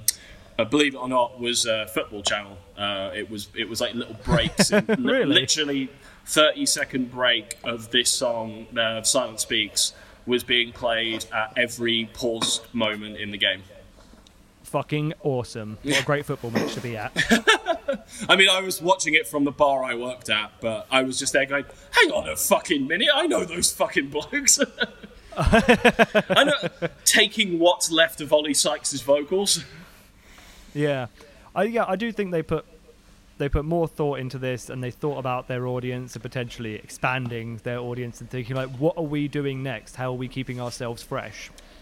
And I think they did it really well, to be honest. And I think So What, the album after this, I think they went too far the other way, and they lost a lot of their grit, I think, on So What, to be honest. And this one was funded entirely by themselves and crowdfunding and stuff like that. They left their label after Brainwashed, and they funded it all through fans and stuff like that. Which is ironic, because this is probably their biggest album, would you say? I definitely say it's their most popular by a long stretch. By a long stretch. I don't think So What did nearly as well as You're this, not the first person. Rightfully so. You're not the first person to when I went, okay, what album, they picked this one. I've had at least 3 different people say this album specifically. Yeah, and I do think it's got a bit of something for everyone. You like a sing song? Yeah, you'll like parts of this. You like something heavy? You like bits of this. You like a bit of a mix? You can get a bit of this. I think there is something for everyone in here, even for like the old wheelchair dad rockers out there who'd see us on the main stage and probably go, bit of that was all right. I think. Yeah, I guess so. I don't know, because I feel like those people would only really like the traditional metal, and this would turn them off regardless of. I mean, just the fact that they were like probably wearing like snapbacks probably turned them off immediately. That's a fair point. Yes, you make a fair point there. Yeah. But yeah, I'll throw it out to you. I'll go to Alex first, just because I can gauge Nick a little bit on this. I was doing that face. Well, no one can see this because it's audio. It's audio medium, you cunt. Well, it's funny you bring up the old man on the hill. What, you? No. I'm preemptively defending. It did sound like you were saying you. A little bit though. I really didn't get on with this record. Why? So boring. It's so nice. It's so nice. It's so nice. Like, it's so nice. And they're so angry at the man, whoever he is. They're like, relatively angry at the They're man. really, really angry at the man. And it's so polished. Like, it's so like just pristine, They are like buff so within an angry inch at- of its life. And Whoever they're this so man angry. is- Whoever's man at the is, top. The he guy at the must be top, stopped. desperately. It's like Sir Digby Chicken Caesar in his eternal race to beat his nemesis. Vocally, it is 13-year-old girl's first period band. Dude, like, the vocals. lyric, the fucking lyrics. Oof, Oh my god. It's they're like bad. people Like think Emperor of Silence. people think that Rage Against the Machine are angry at the man.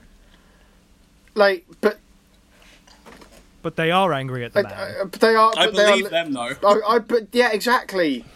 Like, there's some real passion and anger in Zach De La Rocca's voice, whilst he's being really angry at the man in big, like, Dr. Evil quotation marks. I just don't. I mean, I There's no definitely would grit disagree on this. saying that Like, no there's- grit to, like, under the fingernails of this record. It's just so. I'm sorry, dude. Like, you said lots of nice things about my record, and I feel really bad. Like, I just didn't get on with this album, I'm afraid. Yeah, it's alright, I'm going to go back and edit what I said now. I was gonna say, isn't this just a story of? I am a petty man and proud. Like, This is I'm just the sorry. story of the whole. This is the story of the whole podcast. I'm sorry, dude. You said some nice things. I just can't. I'm sorry, bud. I just can't with this one. Like, I would take. So, is this just solely based on the fact that No, it just sounds. their No, lyrical it just choices? sounds like every fucking metalcore band of the era. To me, this sounds like the slop that Killswitch were churning out at their most mediocre, but the British equivalent. But they I politely disagree. But I they think put lots more. Killswitch They out some put more lots charts more and nice bits in it instead. Yeah, they do. They branch out in this one. Like, it's not just a metalcore. They want to make. I think they want to But, like, incorporate all the gang vocals and the Yeah. hooks more But it's all the and making it more accessible. It's all the bits I don't like from that strand of metalcore, though, that I think they were using to appeal to more people. And it just doesn't. If it helps, I disagree with this, Jack. Like, if they've got Okay, any, sweet. It does help a little bit. if they've got any like nastier sounding, less just polished to within an inch of its life records, then please point them my way so I can give them another shake of the stick. Are you sure you didn't type in the word architects by any chance? No, because I think the same of Architects as well. Like, I don't. British metalcore has never done it for me. That's not true. I played you. I've secretly played you fucking Bury Tomorrow, and you've enjoyed it. All right. Well, I didn't realise what I was listening to at that point. I'm just. Oh, you've been If I'd have deceived. known Saying, like, this was no, British sorry, I'm music, saying, I'd like, hung up immediately. the British like metalcore. I've sort of known what I was listening to whilst I was listening to it. I just haven't got on with it. So you're saying I need to trick you into listening to it, and then you'll enjoy it. No, it doesn't sound Yeah, that's nasty. it's really what you're saying. Let's face it. It doesn't sound fucking nasty enough, basically.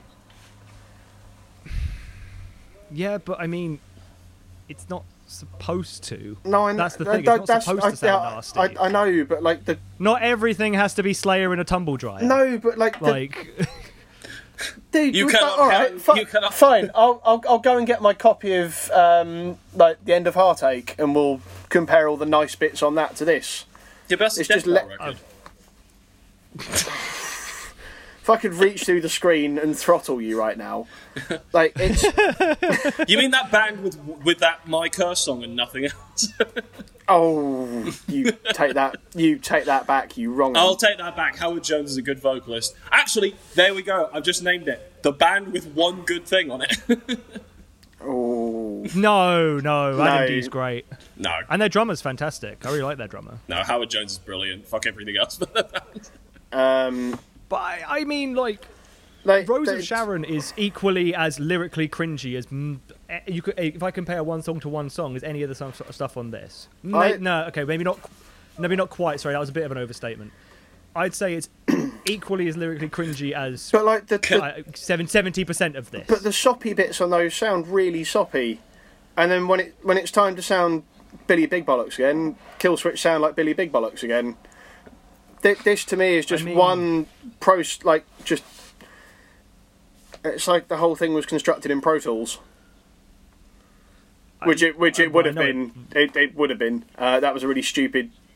Like it's just so quantified. It would all be recorded in Pro Tools, yeah. Yeah, do you know what I mean? It's just so quantified and perfect, and that never really connects with me in the same way. Like I don't know if I saw them live if it would maybe be a different thing because there's No. No. Okay. I'm telling you, no. I've seen them twice. Right. If you don't like them on album, they sound exactly like they sound like on album live. No, right. They do sound very similar. Yes. To record as to live. Then I have seen plenty of that. I've seen plenty of that at download, and I just sort of wander off politely and let everyone else enjoy the thing that they're enjoying, so that I don't spoil their good time. Yeah, but you are walking backwards with your penis out while children are watching, so it's... and flipping the whole crowd off, but you know. Yeah, but we all do that. It's a bit of a unified thing. It's quite nice. Can I say... As we stagger back towards the campsite. You mean you're staggering arse backwards towards whatever's playing on the third stage? Normally away from In Flames on the main stage, yes. Yeah. I feel like a man who likes In Flames. I feel like he's taking all of his criticism of In Flames out on this band. No, I'm really not. I'm sorry. He had to think about it. There's a lot of modern In Flames that I can see with regards to this record that I don't enjoy either. I disagree with that. A whole lot. I'm sorry, you listen to the last record, there's lots that I remember sort of sounding in common-ish with it. Yeah, if you decide a flaccid penis is the same as an erect one, then yeah. Sure, they look the same, but... Right, this record sounds like a flaccid penis to me. I'm sorry. Well, what does the In Flames one sound like, then?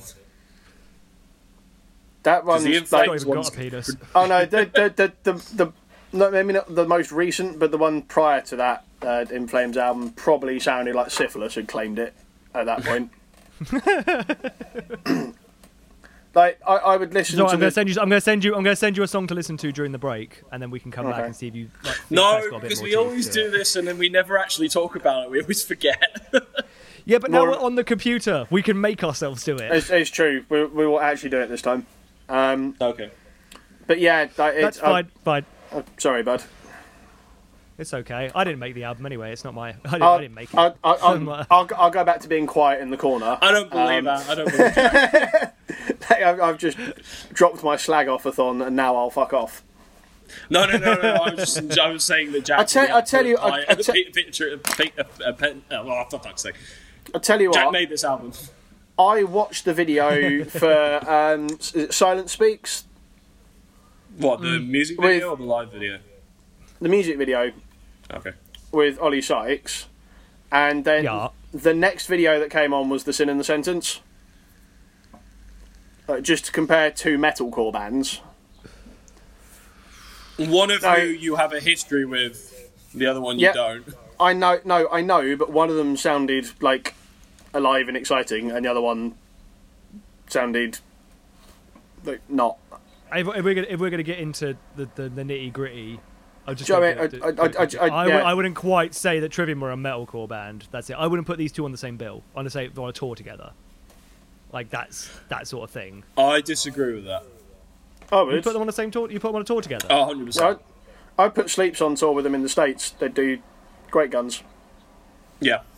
In fact, I'd be shocked if they weren't ever on the same bill of anything. I'd stick Power Trip and Venom Prison and Code Orange on with them in the UK, and I'd let Sleeps go over to the States and I would find sound it like all the hard to metalcore bands decide. there. I would actually even find it pre this album. I would find it hard to decide which one I would put above the other. In terms of For the popularity, Trivium Sleeps. I mean, I think Trivium was still. That is a tough one. Well, Whilst You Sleeps have headlined Brixton Academy. Yeah, no, they have. They have Twice and now. The time before that, I saw them. They were supporting Architects at Ali Pali, and it was fucking rammed. Yeah, for them. and I bet the audience went just as fucking mental for them as they did for Architect. Maybe a bit more for Architect, but You could tell there was about 30% of that crowd were there to watch Sleeps, if not. Yeah. So Architects have been sort of touched them on high, it seems, in the UK. So yeah. I don't personally. I don't get them. I don't get Architects. no, I don't either. And Yeah. I guess think my toe is just dipped a little bit more firmly in this scene than yours is. I think Architects are a bit. I think Architects is what Alex is deciding this band are. Personally, I think Architects are just the most pro-tooled, if we're going to use that expression, bands. Where it's a good adjective think for it. that Lawrence actually brings a lot of the of a human quality to this band that would have been lost. That the Architects don't have, which is why Architects, you can play me their most slamming riff, and I'll just be like, oh, this is the most. Yeah, this might have been great if it wasn't processed and perfected to the point where you've rounded every edge humanly impossible. So it sounds like this is what a machine. This would sound like if I described to Skynet before it killed me what I wanted in a metal band. That was what would come out, and it would be lacking all humanity whatsoever. It's just quantized to within an inch of its life. Funnily enough, you think Meshuggah would be, or Fear Factory would be what Skynet would create sonically. Yeah. Yeah. That's true. It's not a perfect analogy. It's just a drunken, rambling one. I got you. Shall I guess what I think of it? Yes, Nicholas, please continue.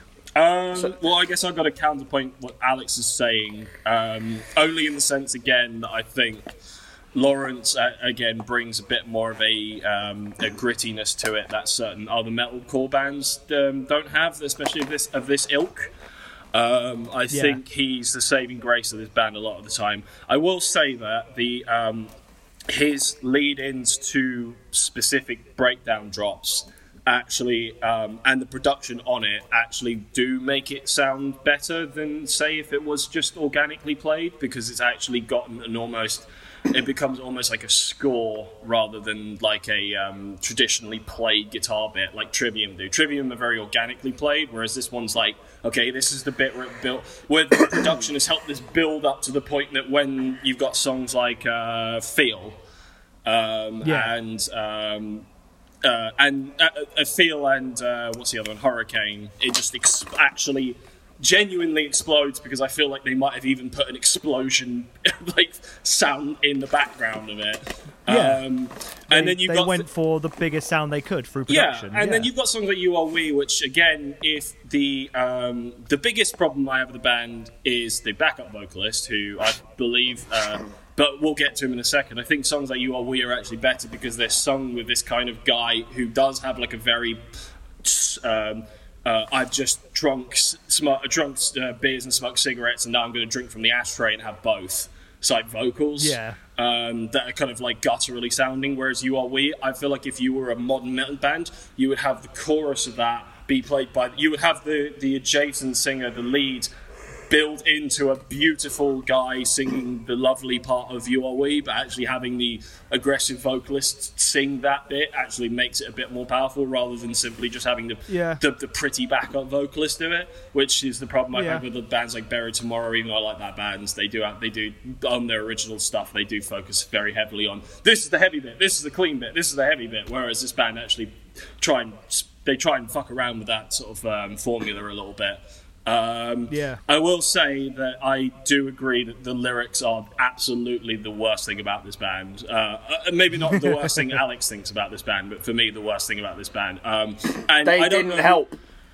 No, and I think They didn't help, no. And I don't know who writes them, but I'm going to give Sean Long a kicking for them because as the backup vocalist, he's the one I can understand the most. Yes, who so is saying most when of them, he yeah. when he is soaring high with those fucking literally me writing poetry in English literature. Like whatever year, probably now even would Yeah. write about how much my communist social economics teacher has told me about like the industry of any like that's what I would write about fucking off. And it really on repeat listens when you do actually hear the vocals and you do hear what he's saying is like, especially when they do occasionally incorporate them as the hook. I think the biggest problem with that is fucking Empire of Silence, which is what I would probably call their ballad in this one. Is that the one that go with the thing to do, the thing to save, to pay the wage, to do the monkey, to do the spider? So work is bad. Middle age, mild employment is bad. You know that bit is right up there with "Here Come the Sirens, Here Come the War." Right, that is straight out of the Matt Tuck playbook. The only difference is it's not sung by Matt Tuck trying to sound like Benji from Skindred, so I didn't wet myself laughing when I heard it. Yeah, you just cringed. Like Matt Tuck is so unintentionally funny that like I can overlook. Full stop. Like I can just enjoy the awfulness of his lyrics, like for what they are. Whereas with this, it's so. I think the dynamics. It's so overly sincere, like for me. I agree on a lyrical standpoint. Over earnest. Sorry, that's the over earnest. That's what I meant. Yeah, I think Lawrence has a lot to hide there. I think the crushing. I do genuinely think there are some fucking properly heavy moments on this record where it's just like especially if you hear it, it sounds very production-wise but I think that actually helps the sound with. It's a 1-2 thing, whereas without either, it would be a very wet-sounding thing. But you have his very human vocals, and then you have it with the power to slam. And I've seen this live, so I've felt the power of when it actually hits. And it's kind of like the bolt thrower thing, where it's like you got to see it live, and it will fucking, maybe not you, but people who would like this album would see it live, and it would actually incorporate perfectly into the moment. It is very processed, which is why I said, do you think this is their stadium rock album? Because I genuinely believe this is the one where, because Brainwashed was just either ballad or just fucking hit you over the head completely. There was no kind of it's ballad or grit. This one's this is the mixture. Yeah, it's a perfect mixture of the two. It's not. There's nothing I would say gets there's no song wise, song structure wise. There's nothing that gets just straight sappy on it. I will say this album's too long though. I would comfortably cut 3 tracks from this. You could pick which ones. There's a couple I would 100% They released keep. 7 singles. Oh, that's a bit much, isn't it? Well, yeah, this is their most popular album, so I think they probably would have done a couple of singles from it. The Black Album had 3, 4, 5. This has got 5, according to Spotify. Mate, it's still too many. The Black Album only had 4 singles. Yeah. And that's like the biggest selling record of its type ever. We've got to understand that the Black Album was not released in the streaming era. I know. I'm just making that. I think me and Nick had a conversation about the amount of singles bands should really be allowed to release the other day. I do also think, to be fair, we were talking about album. I mean, we were talking about that with Trivium, weren't we? It feels like you've heard half the album before. I'm just. Yeah. The choruses are undeniably big. Like the hooks are there. Like they're massive pop hook. Like the way they're written's very good. They are very. I will say they are very sane. Like if we were to go into proper, let's just really pick this apart. it is a lot of. You put it quite well when we were talking about the Maximum the Hormone album, Jack, where it was like, okay, I can predict exactly where this is gonna. This is the bit where it's gonna break down, and then it's gonna soar back into the high bit, and then like there's a big formula smashed into this, but I don't think it's a fault of them per se. As I feel like it's a fault of the metalcore scene as a whole. It just feels very that's safe. That's fair. I guess is. Oh, it's safe in the sense that metalcore's the biggest genre, and they're not fucking with the formula at all. Yeah, but then again, I mean, I think they fucked. It's kind of like, it's odd because compared to Brainwash and This Is the Six, they've kind of fucked with their own formula and gone into the formula. Does that make sense? Their own formula was different before, and now they've got into the run-of-the-mill formula. I don't think they have. I think they followed the same formula every band does that post Iowa. They go, oh, this is the first album, this is our super heavy album, and then this is our listenable album. Yeah. But then again, I don't have a problem with that because I think Volume 3 is my favourite album by Slipknot. But Volume 3's got the massive singles and stuff, but there's a lot of dark experimental stuff on that record as well. Yeah, it wasn't so much of Volume 3. Sorry, Alex. It wasn't so much of Volume 3. Let's talk about Volume 3 and talk about how this band had done it. I was just using that as a staple. I know. I was just saying there's a lot of dark, weird, almost like the End of Iowa stuff on Volume 3, and there's nothing on this record for me that kind of fits. No. But that's why Volume 3 was released by Slipknot, you know. Yeah, and it's like they've done things. They've gone even further into the route of different. Oh, it's got like that record's got radio singles for days on it as well. Yeah, it does. And then it's also got something like The Nameless and Vermilion and the first track from it. Exactly. Which is just again, and it's a lot of bands fall into this part of formula because if it worked for Slipknot, it's going to work for us. But it's the. It's a logical step, though. You go. Okay, we'll play the first album, and then what do they like from the first album? Well, they quite like the heavy bits, and then you play the heavy bits, and you go, "Oh, I want to be bigger, so let's put in some songs that will be safe enough for mainstream appeal." Which is where you got songs like "You Are We," You Are We and Silent Speaks. But then you still go, "Oh, well, we still want to have an identity, so we'll put in the shit that our core audience, that first followers liked." But that's how every band plays it these days. Of bands of this giant ilk that play Brixton and so forth. Bands keep plateauing though. Yeah, and we've saw this because the fourth album stunk. Well, it didn't stink, but it was just more of the same. And they've not got any. It's very. If you thought, Alex, that this was dull and overprocessed, you wait till if you ever listen to So What, which you never will. But my God, take a track on from that, you will have a worse time. Oh man, four walls. You will be screaming for a Silent Speaks if you hear anything from So What. Oh wow. Okay. Fair enough. I'm in complete agreement. It's not great. Just on a side note, I'm going to dig at the band I like anyway. They did that thing where they put all their letters in capitals on So What to be cool. It's like, don't put it all in capitals. Yeah. That's not how you write things. No, I know. I hate idiots. Marilyn Manson did the same thing with his last record as well. Oh God. I don't know if it's such a nitpick.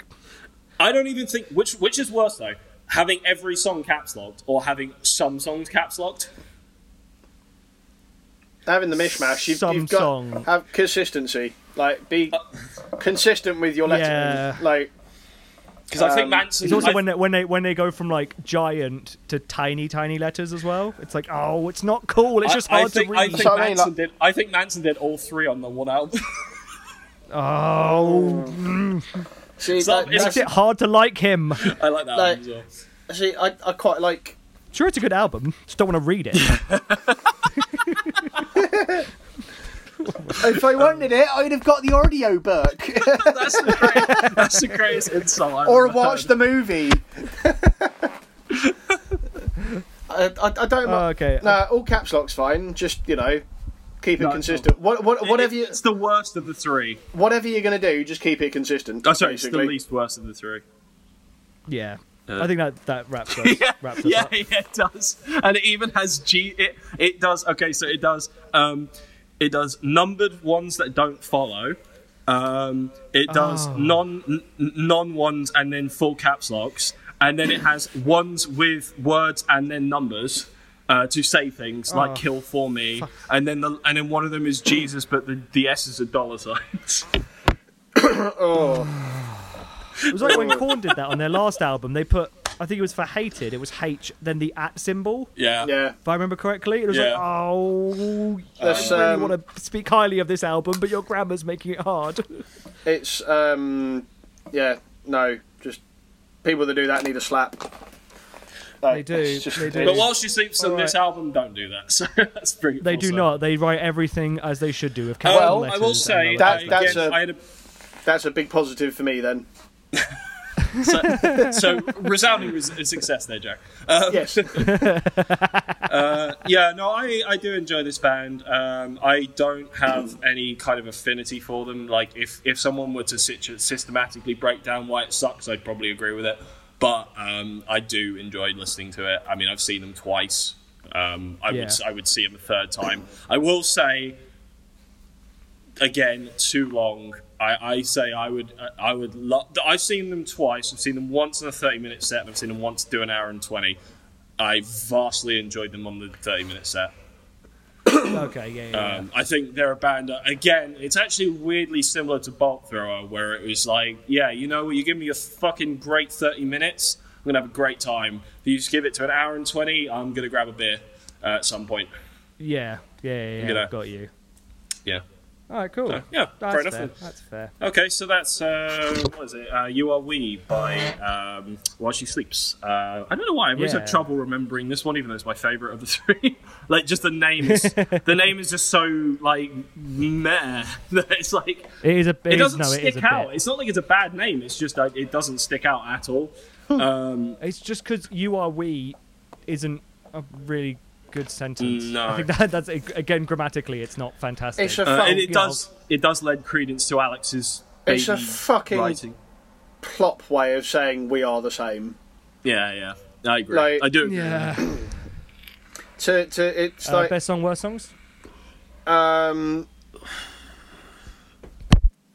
I don't know, there was so much like wet blanket sounding singing. Settle Down Shall I Society. pick one whilst Alex tries to remember some?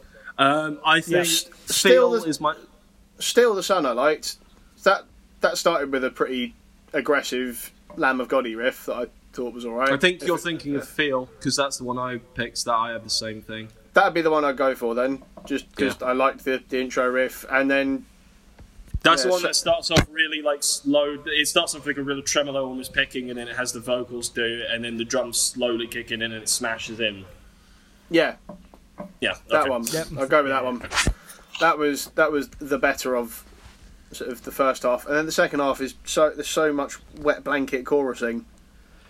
I do agree that I do think the second half is way more wet blanket. I completely disagree with that. I really got 100% Really? disagree. I think the first half has got more wet blanket shit, or the middle bit. I think the last bit's got a lot more heaviness to it than the rest of the album. Like Hurricane and Civil Isolation. Civil Isolation does. Revolt's definitely. got a bit of it. Settle Down Society's terrible, but like That you've would be also my got- work. So I was gonna say that Settle Down Society don't would be like my Settle Down Society. that would be my bottom pick for the record. That was Yeah. painful. Yeah, I yeah. don't hugely dig that one. No. I think that's where the lyrics peak for me when I'm like, okay, I can't do this. on It's that. just. Would you it's say dreadful. they peak tuck?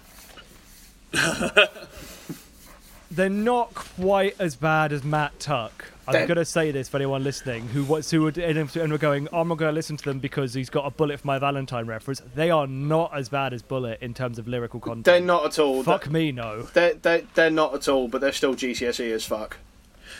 That, Oh, God, yes. To be that song does make M Shadows sound like fucking Tool, like Lateralis. So you've gone. Monsky's had Feel and Settle Down Society for best worst. I'm Nick, in what's yours? 100% agreement. I really like Hurricane. I really did like Silent Speak the first time I heard it. I genuinely enjoy You Are We, weirdly enough, because I always think it's the weakest song when I hear it, and I'm like, actually, no, I really like the build up to that. But I will. I really like You Are We because I imagine like the moment of if you're performing or whatever, just walking out and kick in with that. Yeah, it's that a slow. line, It's a and slow. it's Yeah, like, yeah, yeah. yeah. It's got a nice punch to the face to kick you off with that record, I think. It's a weird one because it's a mellow track that gets heavier, but it gets heavier in the chorus, which is odd for a band like this. Yes. I mean, obviously it has the beautiful like bit underneath it, but that's when Lawrence is kind of properly screaming his vocals out. But Feel has just got it just fucking hits you like 6 times. That song, like it literally breaks down like 2-3 times, but each one hits just as hard, I think. I'd probably say Feel and Settle Down Society. I'd Feel for best, with You Are We as a very close second for me. I probably have Hurricane as my close second. That's just me. I just really like. It'll take a hurricane, you know.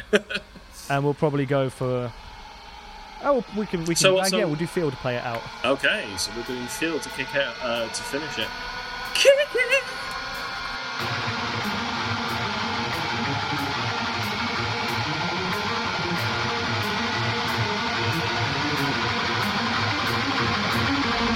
We've always been kept in the dark. A vision of a sexy overshadowed by deceit from the start. The lie within belief. All our thoughts and our certainties. I'm in a pile dreaming pain. The breathless race, the best of debauchery. Scars by the silence of the indecision cry. What is it you want from me?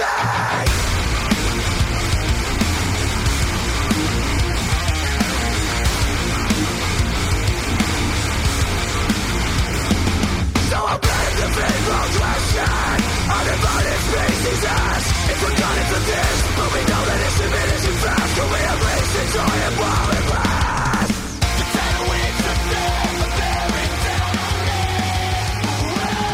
I can feel the connections on inception and answers. Sending no man to the sea. Okay, so last on the agenda we have Dying Fetus, the American slam metal, death metal band from Maryland. Sure. So they've been a staple in the tech metal scene for probably since 1991. I think it's their first record or EP. I couldn't tell you. Very much been inspired by bands like Suffocation and Atheist and Misery Index. I think they've always been revered by the by the metal community. Community. Well, they've played on the same stage as some of the those bands, maybe once, but you know, that was due to an internet joke, unfortunately for them. They've always deserved to be playing that stage. It was really nice. It was very nice when Behemoth were like a band of similar heaviness that actually got to do it, but for real this time. Yeah, because Dying Fetus broke the way for them. Yes, of course. That's how I've always thought about it in my head. Yeah, so the tech metal, I think they've been a trio for the longest time. They've been a quintet for on at least one or two of their records. They had a second vocalist, but they decided to 3 Inches of Blood that guy and decided to do it themselves, which I found to be much more, you know, I mean, let's face it, if you can't differentiate between the two vocalists on this record, you wouldn't have been able to tell that there was a third guy. Differentiate. Yes, thank you. No. Yep. Not even slightly. Yeah, so I became aware of this band because everybody always goes, what's the most disgusting sounding name you can find on it?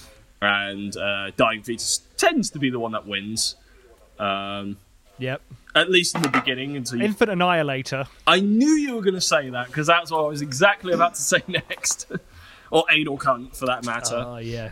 It's a fucking genius. Well, just name it. But they... Oh, yeah. Nobel Prize.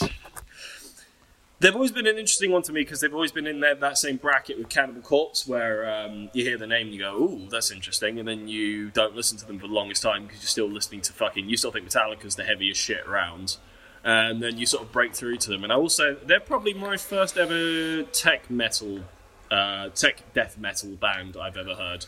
And I've listened to a couple of tracks before this record, but I would say this is the first record I ever actually listened to. and I would say it's probably their most commercially successful album. And I don't know how much of that... I would definitely agree. I don't know how much of that comes down to... Because there was quite a jump from this record, actually, and there was a lot of the metal community that was praising this album, but I genuinely don't know how much of this comes down to the fact that they were, for a minute, at least in the sane world of non-death metal jargon, they were the butt of the joke because of the hashtag. Because there's a lot more people now that know this band than I feel like they would have known beforehand. It probably didn't do them any harm being the butt of the download joke. Yeah. Sorry, can you hear that? Because Alex is completely frozen on my part. He is frozen on mine as well, but I worked it out. Sorry, he said it probably helped them being the butt of the jokes. I can't hear Alex. Like, I can't, literally, I just hear like little bits and then he cuts out. Sorry, you guys just did the same thing to me, so... Okay, I can hear you a little better now. Alex? Yes, no, yep, yeah, I'm here. Can you hear me? Okay, there is. Right, I'll just count back in. 3, 2, 1. 2, 1. Yeah, so they've always been an interesting band to me. I kind of always preferred the tech metal scene as a whole to the straight up death metal scene. Whilst I grew to enjoy death metal from that scene specifically, I've always found that whenever I wanted to reach for something filthy, bands like this are always the ones that come up, because just the sheer pomposity with how they flaunt their spastic tech ability, to the point where even there's a tech festival that plays, and they're mostly it's a gent festival for the most part, but they've had bands like Dying Fetus headline because they can't deny you have a band, you have a festival that's called Tech Fest. You've got to have someone as fucking brilliant as these three musicians, and say what you want about the music, they are dizzying. I mean, we always go on about how Matt Heafy's a fucking guitar hero, but like I felt like these, like I don't think Matt Heafy's capable of. I've never heard him try and cover bands like these, just in the way of their ability to on a technical front. But the difference between these and say like any old sort of like, you know, maybe not Suffocation, but bands of this ilk is that I've always been drawn to is, especially this album, they decided to incorporate a lot more groove in the mix, but the dynamic is still there. So there's still the weirdness of the almost 10-15 second guitar solo, like the but then it will come adjacent with a decent riff that either gets built on or gets wholly forgotten with, because the album is too busy just getting as fucking quickly to the brutality of it, which I always love for the honesty of this band. They're in and out in 30 minutes. I think this album as a whole, 37 minutes. But that does come with a 50-second track called Dead Horse Long. There's a bonus track on it. But like this whole album goes by in like 20 minutes for me. Like and I'm not wholly there with it. Like I wouldn't say this is the greatest of the tech metal scene. Not even by a long shot, but as an entertaining atmosphere, it's a lot like what I enjoyed about when we did the EPs and we were talking about Mike Patton and Dillinger Escape Plan's EP, where it's just the brilliant delve into the insanity of tech death metal, but it goes in and out quickly enough that it always, at least in my opinion, keeps my interest. And it's always something I reach for when I just want to listen to some just utter silliness. Like we'll talk about the vocals, I'm sure, but the fucking vocals are fucking ridiculous on this album. But they fit so perfectly with the band. Like I don't want to know what he's actually singing. Like I want to treat him and the guitarist and the other, I think the bassist vocals, as just another sort of a silly noise that goes along with this band. And I'm pretty certain, other than Subject to a Beating, they don't have any other political tracks.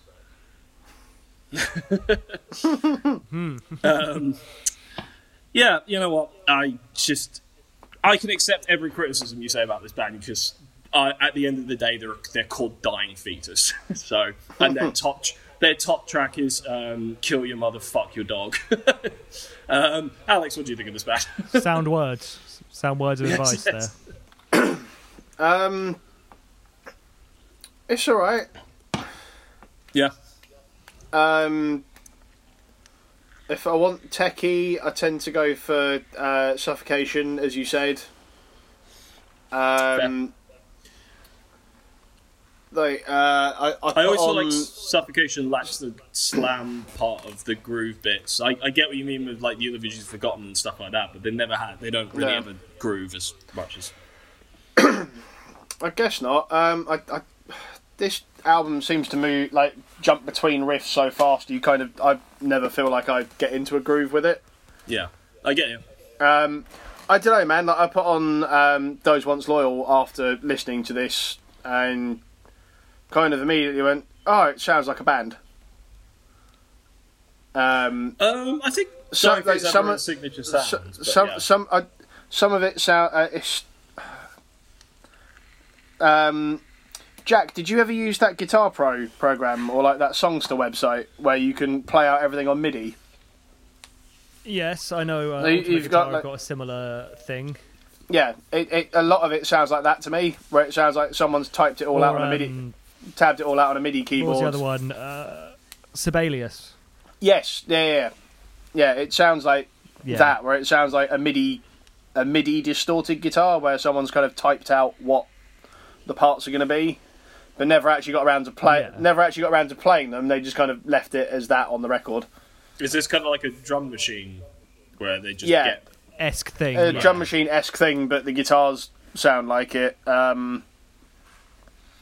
Which, bizarrely enough, has always been a criticism I've had of Avenged Sevenfold. Like, it just sounds too too digital, basically. And vocally, a lot of it sounds very Chris Barnes to me, which I a lot of people don't like George because they're fucking weirdos and will say that Chris's vocals on the early records were the best, and I've never got on with that style. No, that's not true. Oh, they're out there. They're nutters. They're like the people that reckon that Dio Sabbath is better than Ozzy Sabbath. But you say that all the time. No, not better than the first six. Like, these people are lunatics. Yes. Throw him under the bus. But yeah, like I just don't that sort of Barnes style. So they sound more like Bruce Dickinson than your love of Blaze Bayley does, is what you're saying. No, it's fine. But by the time in the Trenches ends, I'm kind of ready for this record to be over. To be fair, you've only got like 2-3 more tracks after that anyway, so. Yeah, but even getting to that feels like you reckon this goes past really quick. Oh my god, Devout Audacity has got one of the best intros I think I've ever heard on a fucking tech death song ever. Like, and again, I'm not like slapping the playing or anything because it's mental. No, it's not the playing; it's the writing. What they're doing is it just kind of goes on. You know what we were talking about? I liked this record more the more I listened to it. Yeah, so you definitely won't listen to it. It's not like Bolt Thrower where you can listen to it the first time and get it. Like this band, if you listen to this band I listened to this the first time, I was like, this fucking noise. I think Subject to a Beating was the only track I understood from the record. Well, that was In the Trenches for me. Yeah, In the Trenches is another one. And From Womb to Waste, if we're talking like about the 3 tracks that are probably From Womb to Waste, like just immediately reminded me of a track off Spiritual Healing, which is the one about the baby, crack let it die. yeah. It's like if Chuck had put that that track about the cocaine babies. I can't remember the name off Spiritual Healing. Therefore, your criticism invalid, Jack. Yeah, like I didn't mind it. It just didn't. Doesn't do what I want from death metal, if that makes sense, or doesn't do it in a way doesn't do it in a way that I necessarily get on with it. I can't listen to this album unless I'm in certain moods. So in many ways, it's the same criticism I have with Bolt Thrower. But the only difference is I think this is more dynamically interesting in Bolt Thrower. But you could possibly say it goes the opposite way, where it goes it's too over the top. But that's how my brain functions sometimes, where it's like, that's what I need. Like, I need the just... Like, it's like cow decapitation, where I just need the fucking... But then, like, some of it just doesn't sound brutal to me. No, that's fair, but it doesn't sound... It's not the brutality that I go towards. It's the constant split-second decision change of it that'll... I know, I get that, but it's like when the kick drum just rolls off and it sounds like someone's holding the drum note on a secondary school keyboard in the lesson, and it just kind of goes like then you hold the button for too long. Yeah, it kind of feels like I was like, oh, that should sound like dominating and all encompassing, like the kick drum fill in Angel of Death or something, but it just doesn't have that. Oh no, I get you. A lot of people have a problem with Dying Fears of the production and the way that the everything's recorded. So well, like, obviously, drum samples and like triggering and stuff's moved on a lot since this record would have been done. I will say though that I do believe this album's actually. I mean, I've never seen them live, but I will say that this album can be played organically live. At least on the guitar and rhythm guitar or bass guitar speaking, like it's all done live. It's not. I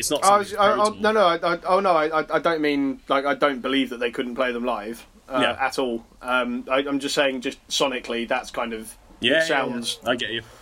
It sounds like it was played in through a keyboard, and they went, "Yeah, cool. Right now, stick the distorted guitar tones on it."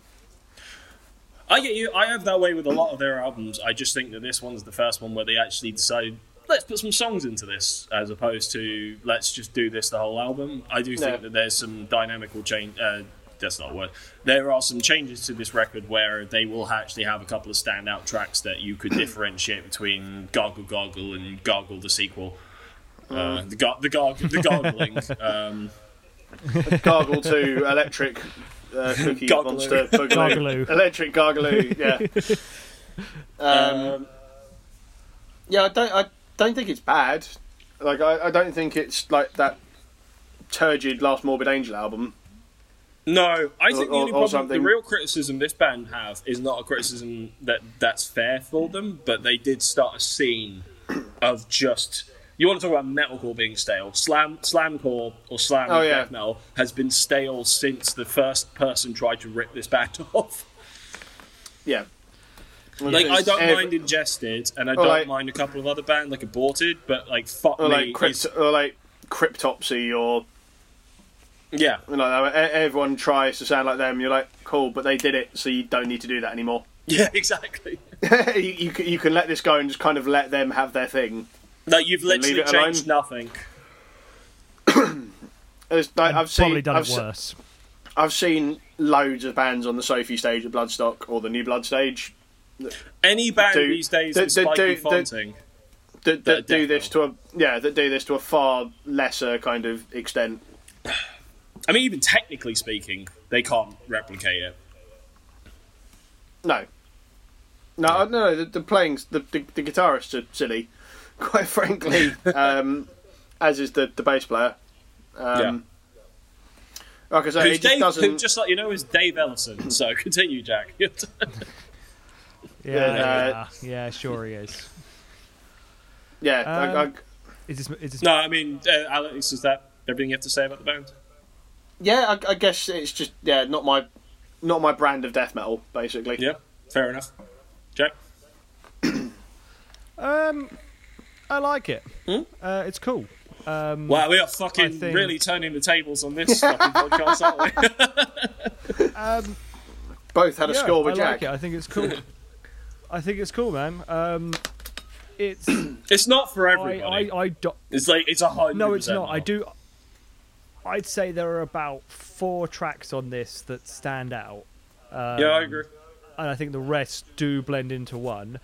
When you say about like dynamic change, I would they have 2 modes. The mode is blast beats of da da da da da da da da, or just chug riff. Like I wouldn't say it's dynamic. I would say they have 2 modes which they switch around. It's chug or chug like the Dickens. It's not There's dynamic. nothing wrong It's with not that. dynamic in the sense that they build up to things. Maybe I'm using the word dynamic wrong. It's been a while since I've actually googled what that means. Well, I'm just using it because I've heard the term before. It's not so much that they change up the pace, or that they. It's more that they fuck around with the structure of the song. So they will have those 2 points, but they will use them differently with different songs. Like when you think that it's going to diddle little little into a chug, that's when they'll diddle little little again, and then you know, there's a definite difference Chug between later, yeah. like squizgarring with like a and then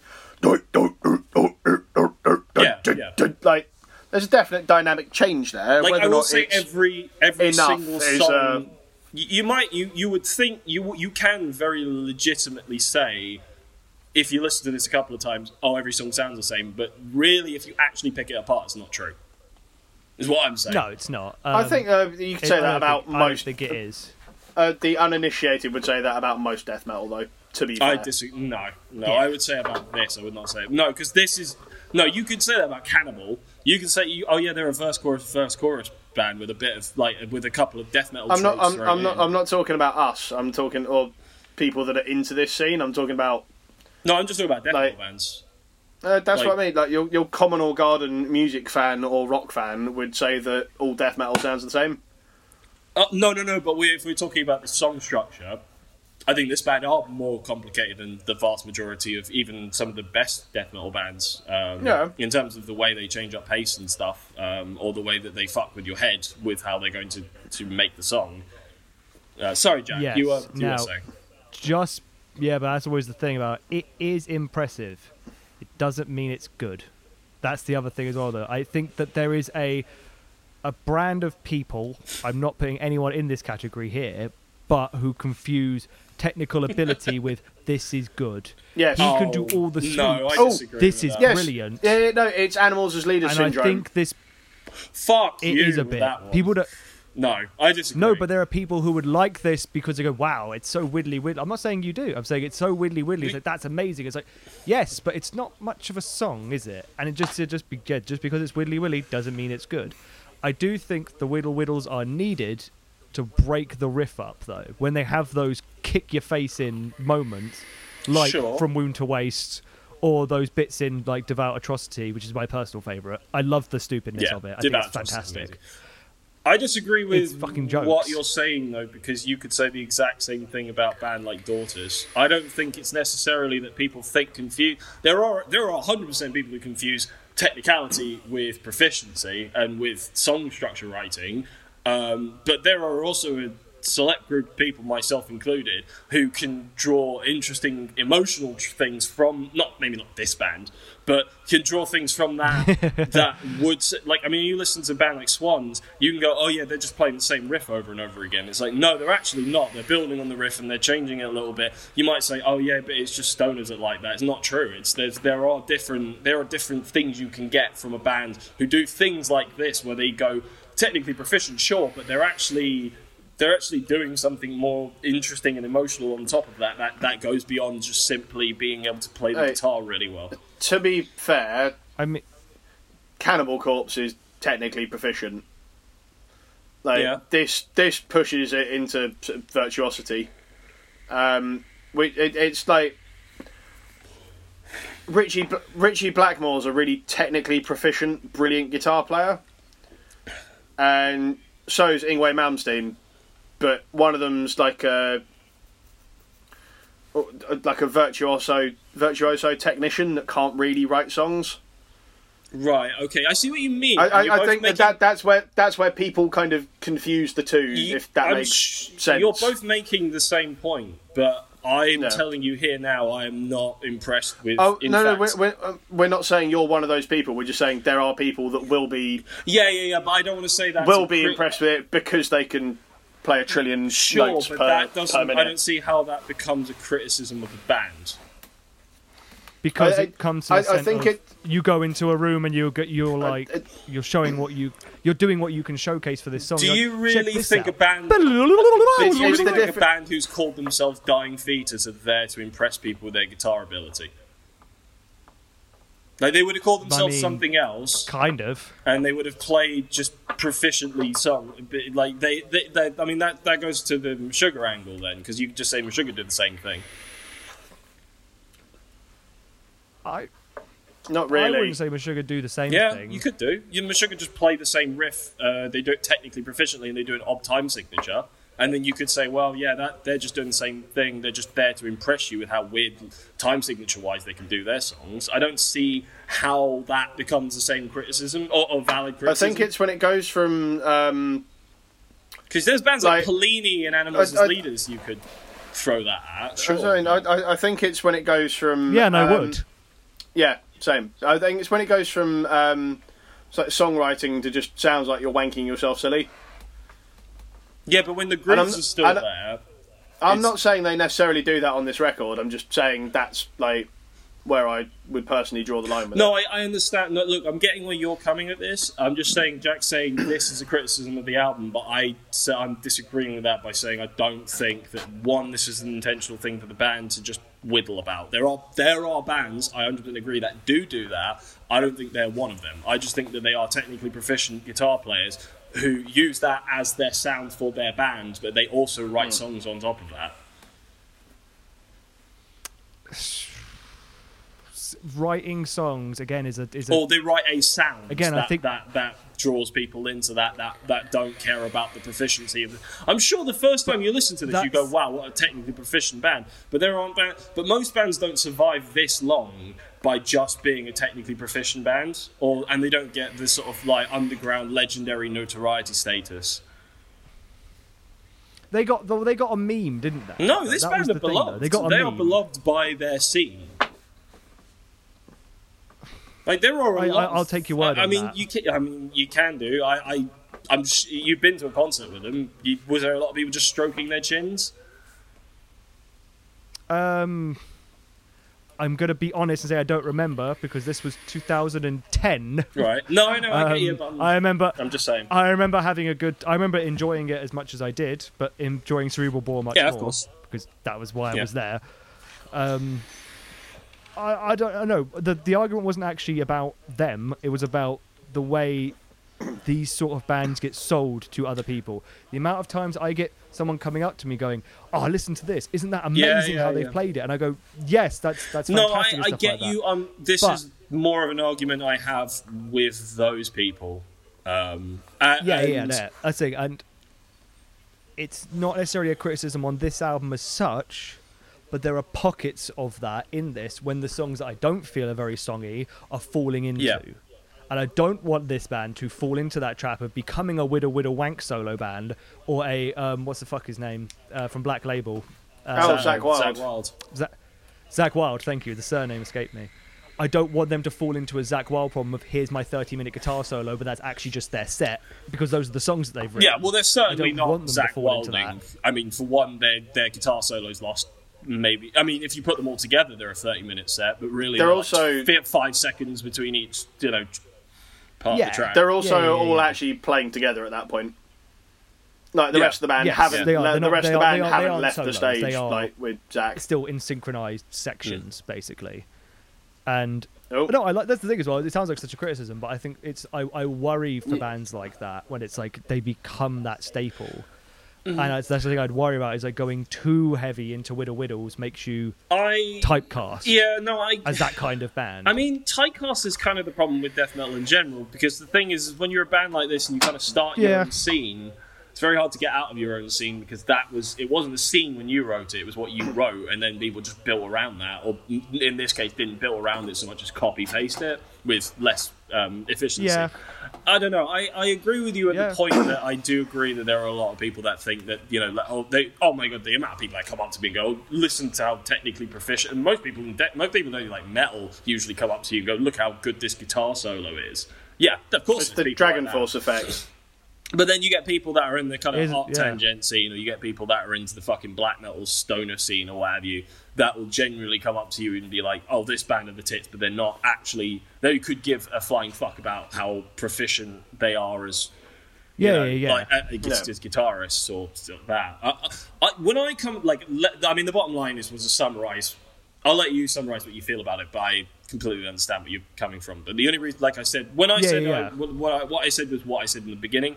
I come to this band because I just want trying to use it spontaneous, ridiculous, heavy music that will distract me and keep me entertained for 37 minutes. And I think this band are one of the best at doing that. Yeah, no, I would agree with that. I think, yeah, you want your 37 mil of 37 fill of frantic silliness in the politest term. Yeah, nonsense, but I mean that in the politest it's way. Death Knell, It definitely fills that crux, and I never feel like I need to listen to it again afterwards, at least for a while. Yeah. Like, I get you. I thoroughly enjoyed the time when I'm there watching it for 37 minutes, but my God, I don't need to go and watch it again for a bit. When I saw them, they were very, very good. It was very technical. It was very impressive. They were very silly. Yeah, I mean, they're called Dying Fetus. At the end he of was the day. very bald. It was incredibly shiny. Yeah. So I've just He was very... just flicking through their Wikipedia page. Associated acts, Misery Index and Suffocation. So that should tell you something. I mean, I mentioned technical that, slam right at the beginning. No, I know that's what but like they're listed as associated acts rather than just. So I think they've had people in from those bands that have played with them. Oh I yeah, see. yeah. So, Also, they've had a Which is fucking. unsurprising. They've had a lot of past members before they got to those like main three, didn't they? yeah. They've had a lot of people. Oh, really? Well, because they make no I'm- money. Yeah. Yeah. Who books a fucking band called Dying that makes Fetus? sense. Oh look, So- In Shy, I say there's my brief summary. There's about 4 songs on here that I think are they'll kick the shit out of you every day of the Yeah. week, and I'll love it.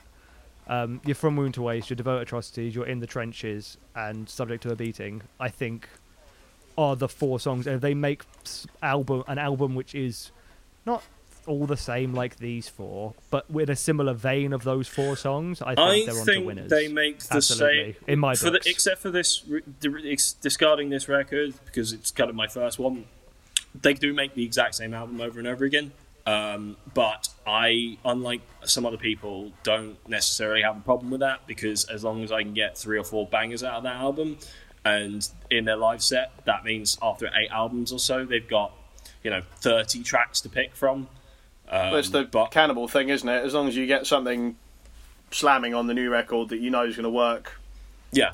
on the tour, and then when Yeah. they pull something back a few tours later, like As long as I have my As Deep as a Knife Will Go or Encasing Concrete, I'm going to be happy. When Nick and I saw Cannibal with Black Dahlia, and they went, "Oh, we're going to put all our sludgy songs together.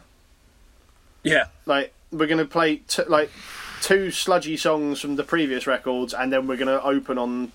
Sorry, we're going to play the song from the newest record that's got a really sludgy opening before it goes mental at the end. Like that's all you want, really. Like at this stage in their career. I don't know how many you've got bands albums Fetus have put out comparatively, but we've got bands like Gojira and Cult Lunar Daughters and whoever you guys want to name that fucking like are actually legitimately changing sort of sound and fucking with it and properly progressing Code Orange and shit like that. But there's nothing to be said about a band this far in their career. Like this is the previous album from the last one on I think it's 8 or 9 tracks, and this one's my favourite. And I've listened to most of their back catalogue, so they're still consistently writing fucking brilliant albums, like bands like Testament and Havoc and Trivium and so on and so forth. They might have had a couple of dodgy ones here or there, but they're still filling in, still kicking ass. So just doing it in a different way, I suppose. As I say, I'm not slamming this record particularly. Oh no, I'm not slamming you. I'm talking about people who it just do like I say, things. it's just not my brand of death metal, really. Oh, it was more. Hey, I'll be going off and listening to Wrong One to Fuck With within the week to see where the slammers are in that, and maybe go back and listen as well. Like wasn't a criticism not at for all. you guys. That was just a criticism for certain other people that just the world. There's certain people that every album needs to be different, and I just don't agree with that personally. I think there's something to be said agree. about bands that are just chugging along, making great record after great record, and I just think he's one of them. It's like one of those things, as we said, with Bolt Thrower. It was like, hey, aim broke, don't fix it. Yeah, It's I mean, fine. sometimes it's good to fix things, but especially with Trivium's case, that's the best thing they've done is they've fixed the sound and stuff like that. But and Yeah. sometimes you can go the other way with it, like She Sleeps with their latest album. But there are some bands that reinvent the wheel, and then there's Dying Fears. Yeah. Yeah, and do you know what? Sometimes you don't want to reinvent the wheel. Sometimes you just Sometimes if want I want death metal, I will put on death metal. yeah, and there's nothing wrong with that. Absolutely. It's Okay. like they're. I was gonna say they're essentially the cannibal of the tech death scene. Really, I guess. You know Absolutely. what? That's actually a fucking brilliant way. Gets a win from me. That's a very good way of putting it. Yeah. Cool. Sorry, I went on a tangent towards the end there, but that was just something I was trying to get off the chest because I'm sick of people talking about the fact that they have to change it every single time. No, I agree. by all means, and I think I know the thing you're talking about. Yes, you do. I think the danger more comes from when a record becomes soundy samey rather than a band. Like when the record sounds like every song sounds the same. Yeah. No, I agree with exactly you. the I agree with you. same. I do. Then that's when the problems start to occur, not when it's like, Dying Fears' last album sounded like hardcore, well, not hardcore, but like breakdowns, chugs, and blast beats. That's fine. That the next record has that as well. But when the whole record is just You could breakdowns, literally or the whole record is just blast you beats. could literally name what track is going to be where and what they're going to sound like.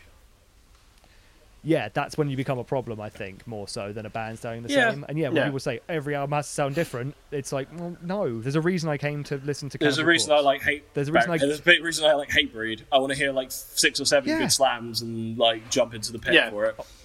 So And be encouraged to do so. yeah, if With every their band positive was core. challenging, it would just be no one would be challenging. And then at the same time, Yeah. when I can't think what the track is on. It's either Perseverance or Supremacist. Supremacy. But like there's Supremacy, sorry. But there's a track where it just straight up turns into a Crowbar song. Yeah. Oh, I think And I know what I you're was talking like, about. halfway through the record, I went, oh, okay, cool. Yeah. It's cool when they Like, do throw those Banging, weird ones like, in. yeah, when bands pull something out like that, it makes it just that much more special. Yeah. Yeah, it makes it more potent. Absolutely. All Yeah. right, enough about this silly nonsense. Alex, I've asked you first. What's your favourite and what least favourite song? I'm going to go In the Trenches for my favourite. Yep, good one. It was the first one I recall hearing. But I think, funnily enough, it was on Jasta's top 50 most brutal death metal songs. Oh, by Jamie Jasta. Yeah. Yeah, I remember you talking about that one. Yeah, that was an interesting listening experience at work. All the women I work with at the pub loved it. Yeah, you should go From Womb to Waist. It's probably more relatable to them. Yes, thankfully I was not at work when I had to listen to this record. Oh, Jamie Things that- Jasta's podcast is the tits, though. I love his fucking podcast. Yeah, I've been enjoying his the one with Jack Osborne he put out today. Not to Oh, try and I haven't heard sample that it one. too Is it much. good? Yes, it's him and his producer for the first half, and then Jack Yeah, comes that's in. usually the case.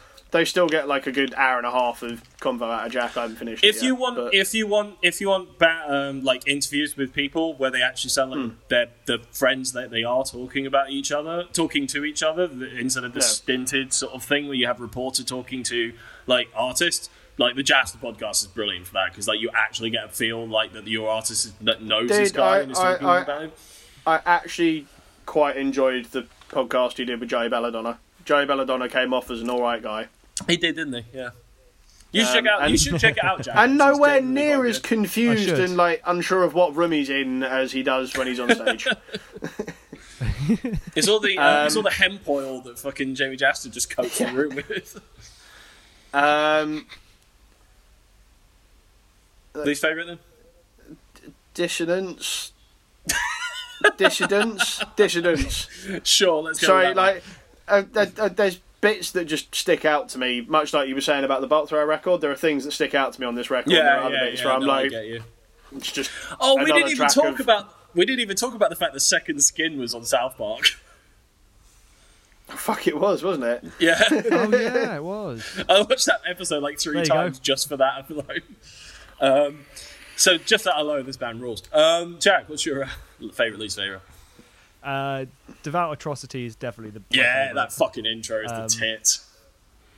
It's silly and it slams and it's speedy. And funnily enough, Second Skin is probably my least favourite because it is the most dakka for 4 minutes. Yeah. I find To be or fair, 4 minutes. Devout Atrocity after that intro can kind of like join the rest of the criticisms that you guys have with them, but like that fucking intro is just so good. Oh, it's so silly. But I think I think it's like that sludge section towards the end is just stompy, and I just love that bit. Definitely Devout Atrocity for the best one. I'm going to say. Sorry, what are you saying? Sorry, it's all right. I can bring this back up after you've done your bit. Oh, okay. Fair enough. I think that I'm going to have to agree with you, Dissonance, because of that exact reasons between From Womb to Waste and In the Trenches is kind of just the one. Mate, if I can't, that's what I mean. If I can't remember it, then yeah, and also if you can't remember, it's not memorable, isn't it? You know, exactly. I'm going to pick that as the weak one because it doesn't stand out for any particular reason. And even though I really grown to enjoy the first track from this, is just because it's 2 minutes of just fucking savagery. Subject to a Beating, man, that's just the fucking one that I know every word to the actual song, and it fucking slams, and I can't wait to one day actually hear it. So I'm going to lead in with Subject to a Beating, because fucking, yeah, there you go. Alright.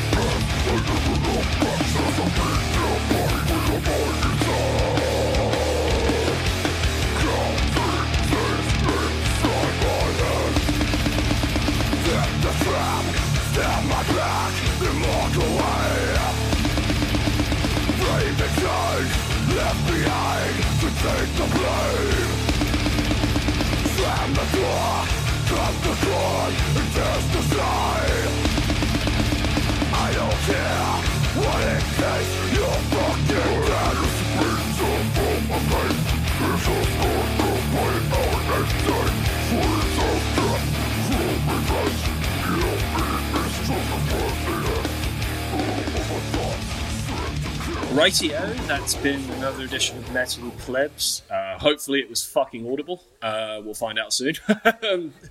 If not... Quarantine, baby. Quarantine. You'll never hear it. Right, so... yeah, that was pretty good. Wouldn't say a very varied genre of music, although it's maybe very varying subgenre of a subgenre of music. I had a good time. Once again, Jack is the outlier of every record. Although, saying that, if I don't start picking a legendary album soon, Alex will have taken every single one of them. Sorry. Right, so I'm going to play a little game with you right now, and this is Quarantine Problems. I don't have anything to flip, so we're going to play Flip the Peanut. And whatever side it lands on, so I've got it split in half, so you can either pick the half side or you can pick the full fat side. Now they are unsalted, so that might be a detriment to how you might pick your rolling, but it will determine what album we're listening to next. Yeah, right, go on, Jack, I'll let you go. You can pick. I'm gonna go slim side. So the side that has the half up. Yep, facing up. Okay. Yeah. All right. 3, 2, Let's 1. flick this nut. Flick that peanut. Jack wins. Jack, would you rather listen to a spacey thing by a spacey band or a space thing by a spacey band you know? Oh, that's a tough one. Oh, wait, because I think I know what the spacey one I know is. Actually, I'm going to go with the spacey one I know because I think I know what it is. All right. You do not know what it is because I'm pretty certain you don't. We're listening to 13th Step by Perfect Circle.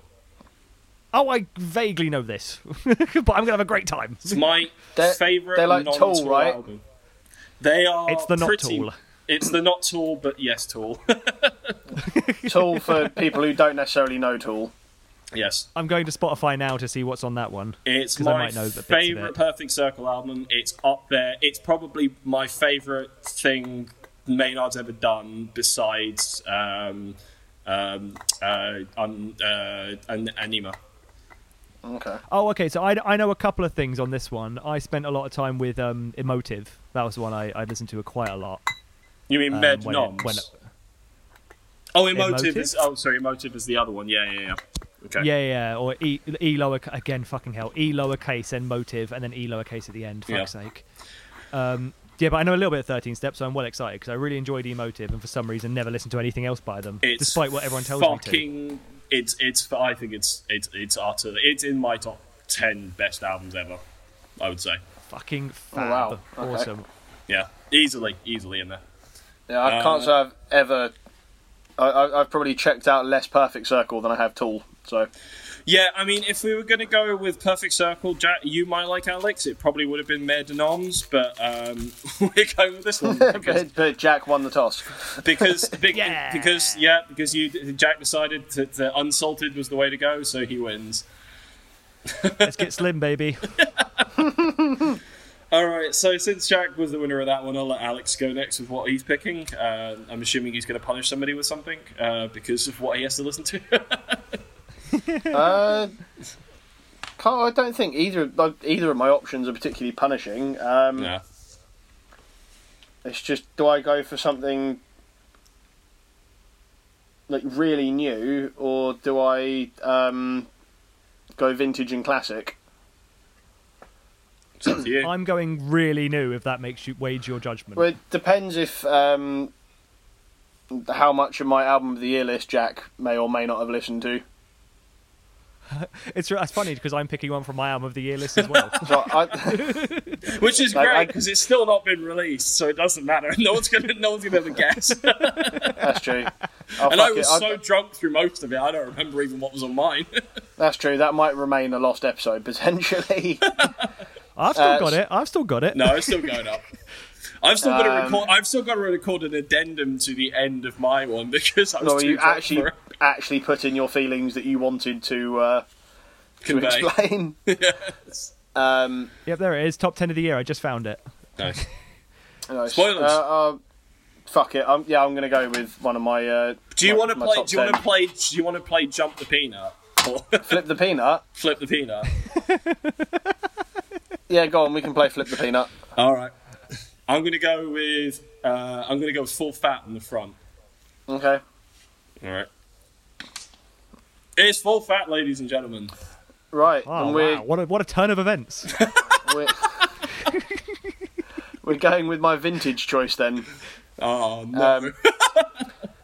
It's it's a do-over from an episode that we never actually ended up recording. Okay. So I thought we were going to choose do-overs in one of our other specials where we redo. yeah, but this one never. Yeah, but I've never even covered this band technically on the podcast. So because we never actually got around to talking about them on the podcast. Yeah, fair enough then. Oh, interesting. oh. I think I know who this But is. so in the interest of picking something different, this is. Hang on. A bustle in the hedgerow? It's not. Oh. Is he going to get his testicle out? Yeah, I know. There are. I don't believe there are any Led Zeppelin references on this particular record, actually. When was For this everyone released? who can't only listening, Alex is getting something. His for us to look testicle at, is down as well, just to let you know. It might be. as we are all on Facebook So chat to each other. the dirty old man thing from Jackass. 1995, apparently, this album came out. It is Downs Nola. Yes! Oh yeah. Oh. Wow, So- two top 10 albums from Nick's personal This pick. is considered the hit factory. This This is going record. to be... Do you want to just spoil this? Can I just give you my review of this now? No, shut up. Dare you, We don't sir. have enough time. Yeah, no, we do. It's just gonna, it's gonna be something and then awesome. Yeah, right, so that's my pick. Downs Nola. decent. Right, okay. Nice. Jack, you've got a tough cookie to follow there, boy. I do, and I'm going to throw one of my curveballs from that top 10 from last year. Everyone get their snapbacks on, turn them backwards, get your big droopy earrings. Everyone's going to listen to Whitechapel. Yep. And you, We're gonna have the Valley. because again, I've been recommending this to loads of people, and I was on, like yourself. I listened to half of this album. Oh, sweet! On your a step ahead then. recommendation. I suspect I've already heard some of it because I did see them live at Hellfest, so I presume they would have played yes, some you probably of would this. have. I remember I was on. I was playing Steam games with someone the other day, and they gave me an album to listen to. They made me listen to Offspring, and I really enjoyed it. I can't remember which one it was now. Please it was tell one me of it the older wasn't ones. the new one. No, God, no. It was one of the older Smash, really old Americana. ones. No, before that. X-Nay the Before Hombre? Smash. Wait. That one, Nick. X-Nay the Hombre. X-Nay on the Hombre. Yeah. I really enjoyed it. And I made him listen to this, and he hates Whitechapel and went, this is actually pretty good. I'm quite into this. So I'm going to carry their flag for them doing basically deathcore, but not doing deathcore now, essentially. Yeah, But I mean, they were the still- they were the genty deathcore bands, as far as I'm and concerned. now they've gone into like slam riffs and gent and deathcore. And I was going to say, there's a song on here which sounds like it's a fucking Calm Slipknot song. I'm not even joking. It's No, They- I think they I know all- which one it was, actually. they always that sounded... Hickory Creek. They always sounded more like an actual death metal band than a deathcore band to me.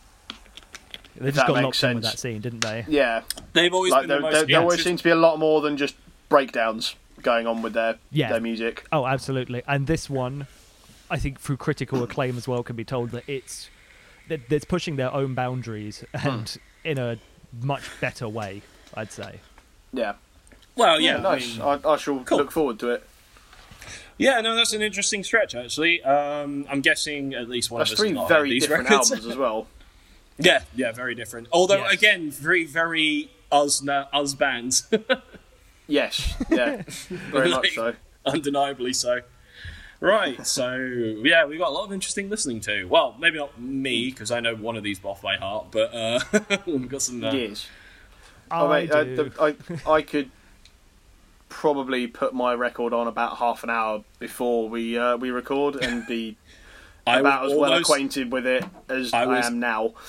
Literally, I've got 2 cut-off shirts, and one of them is the other band. All right. I almost had the shirt here with me. Which is why I'm going to be the contrarian on that. Oh, yeah, sure. Okay. Try, Nick, try. All right, then. So that's been another edition of Metal Plebs. Hope you enjoyed. We might have a Facebook, maybe. Goodbye, everybody. Bye.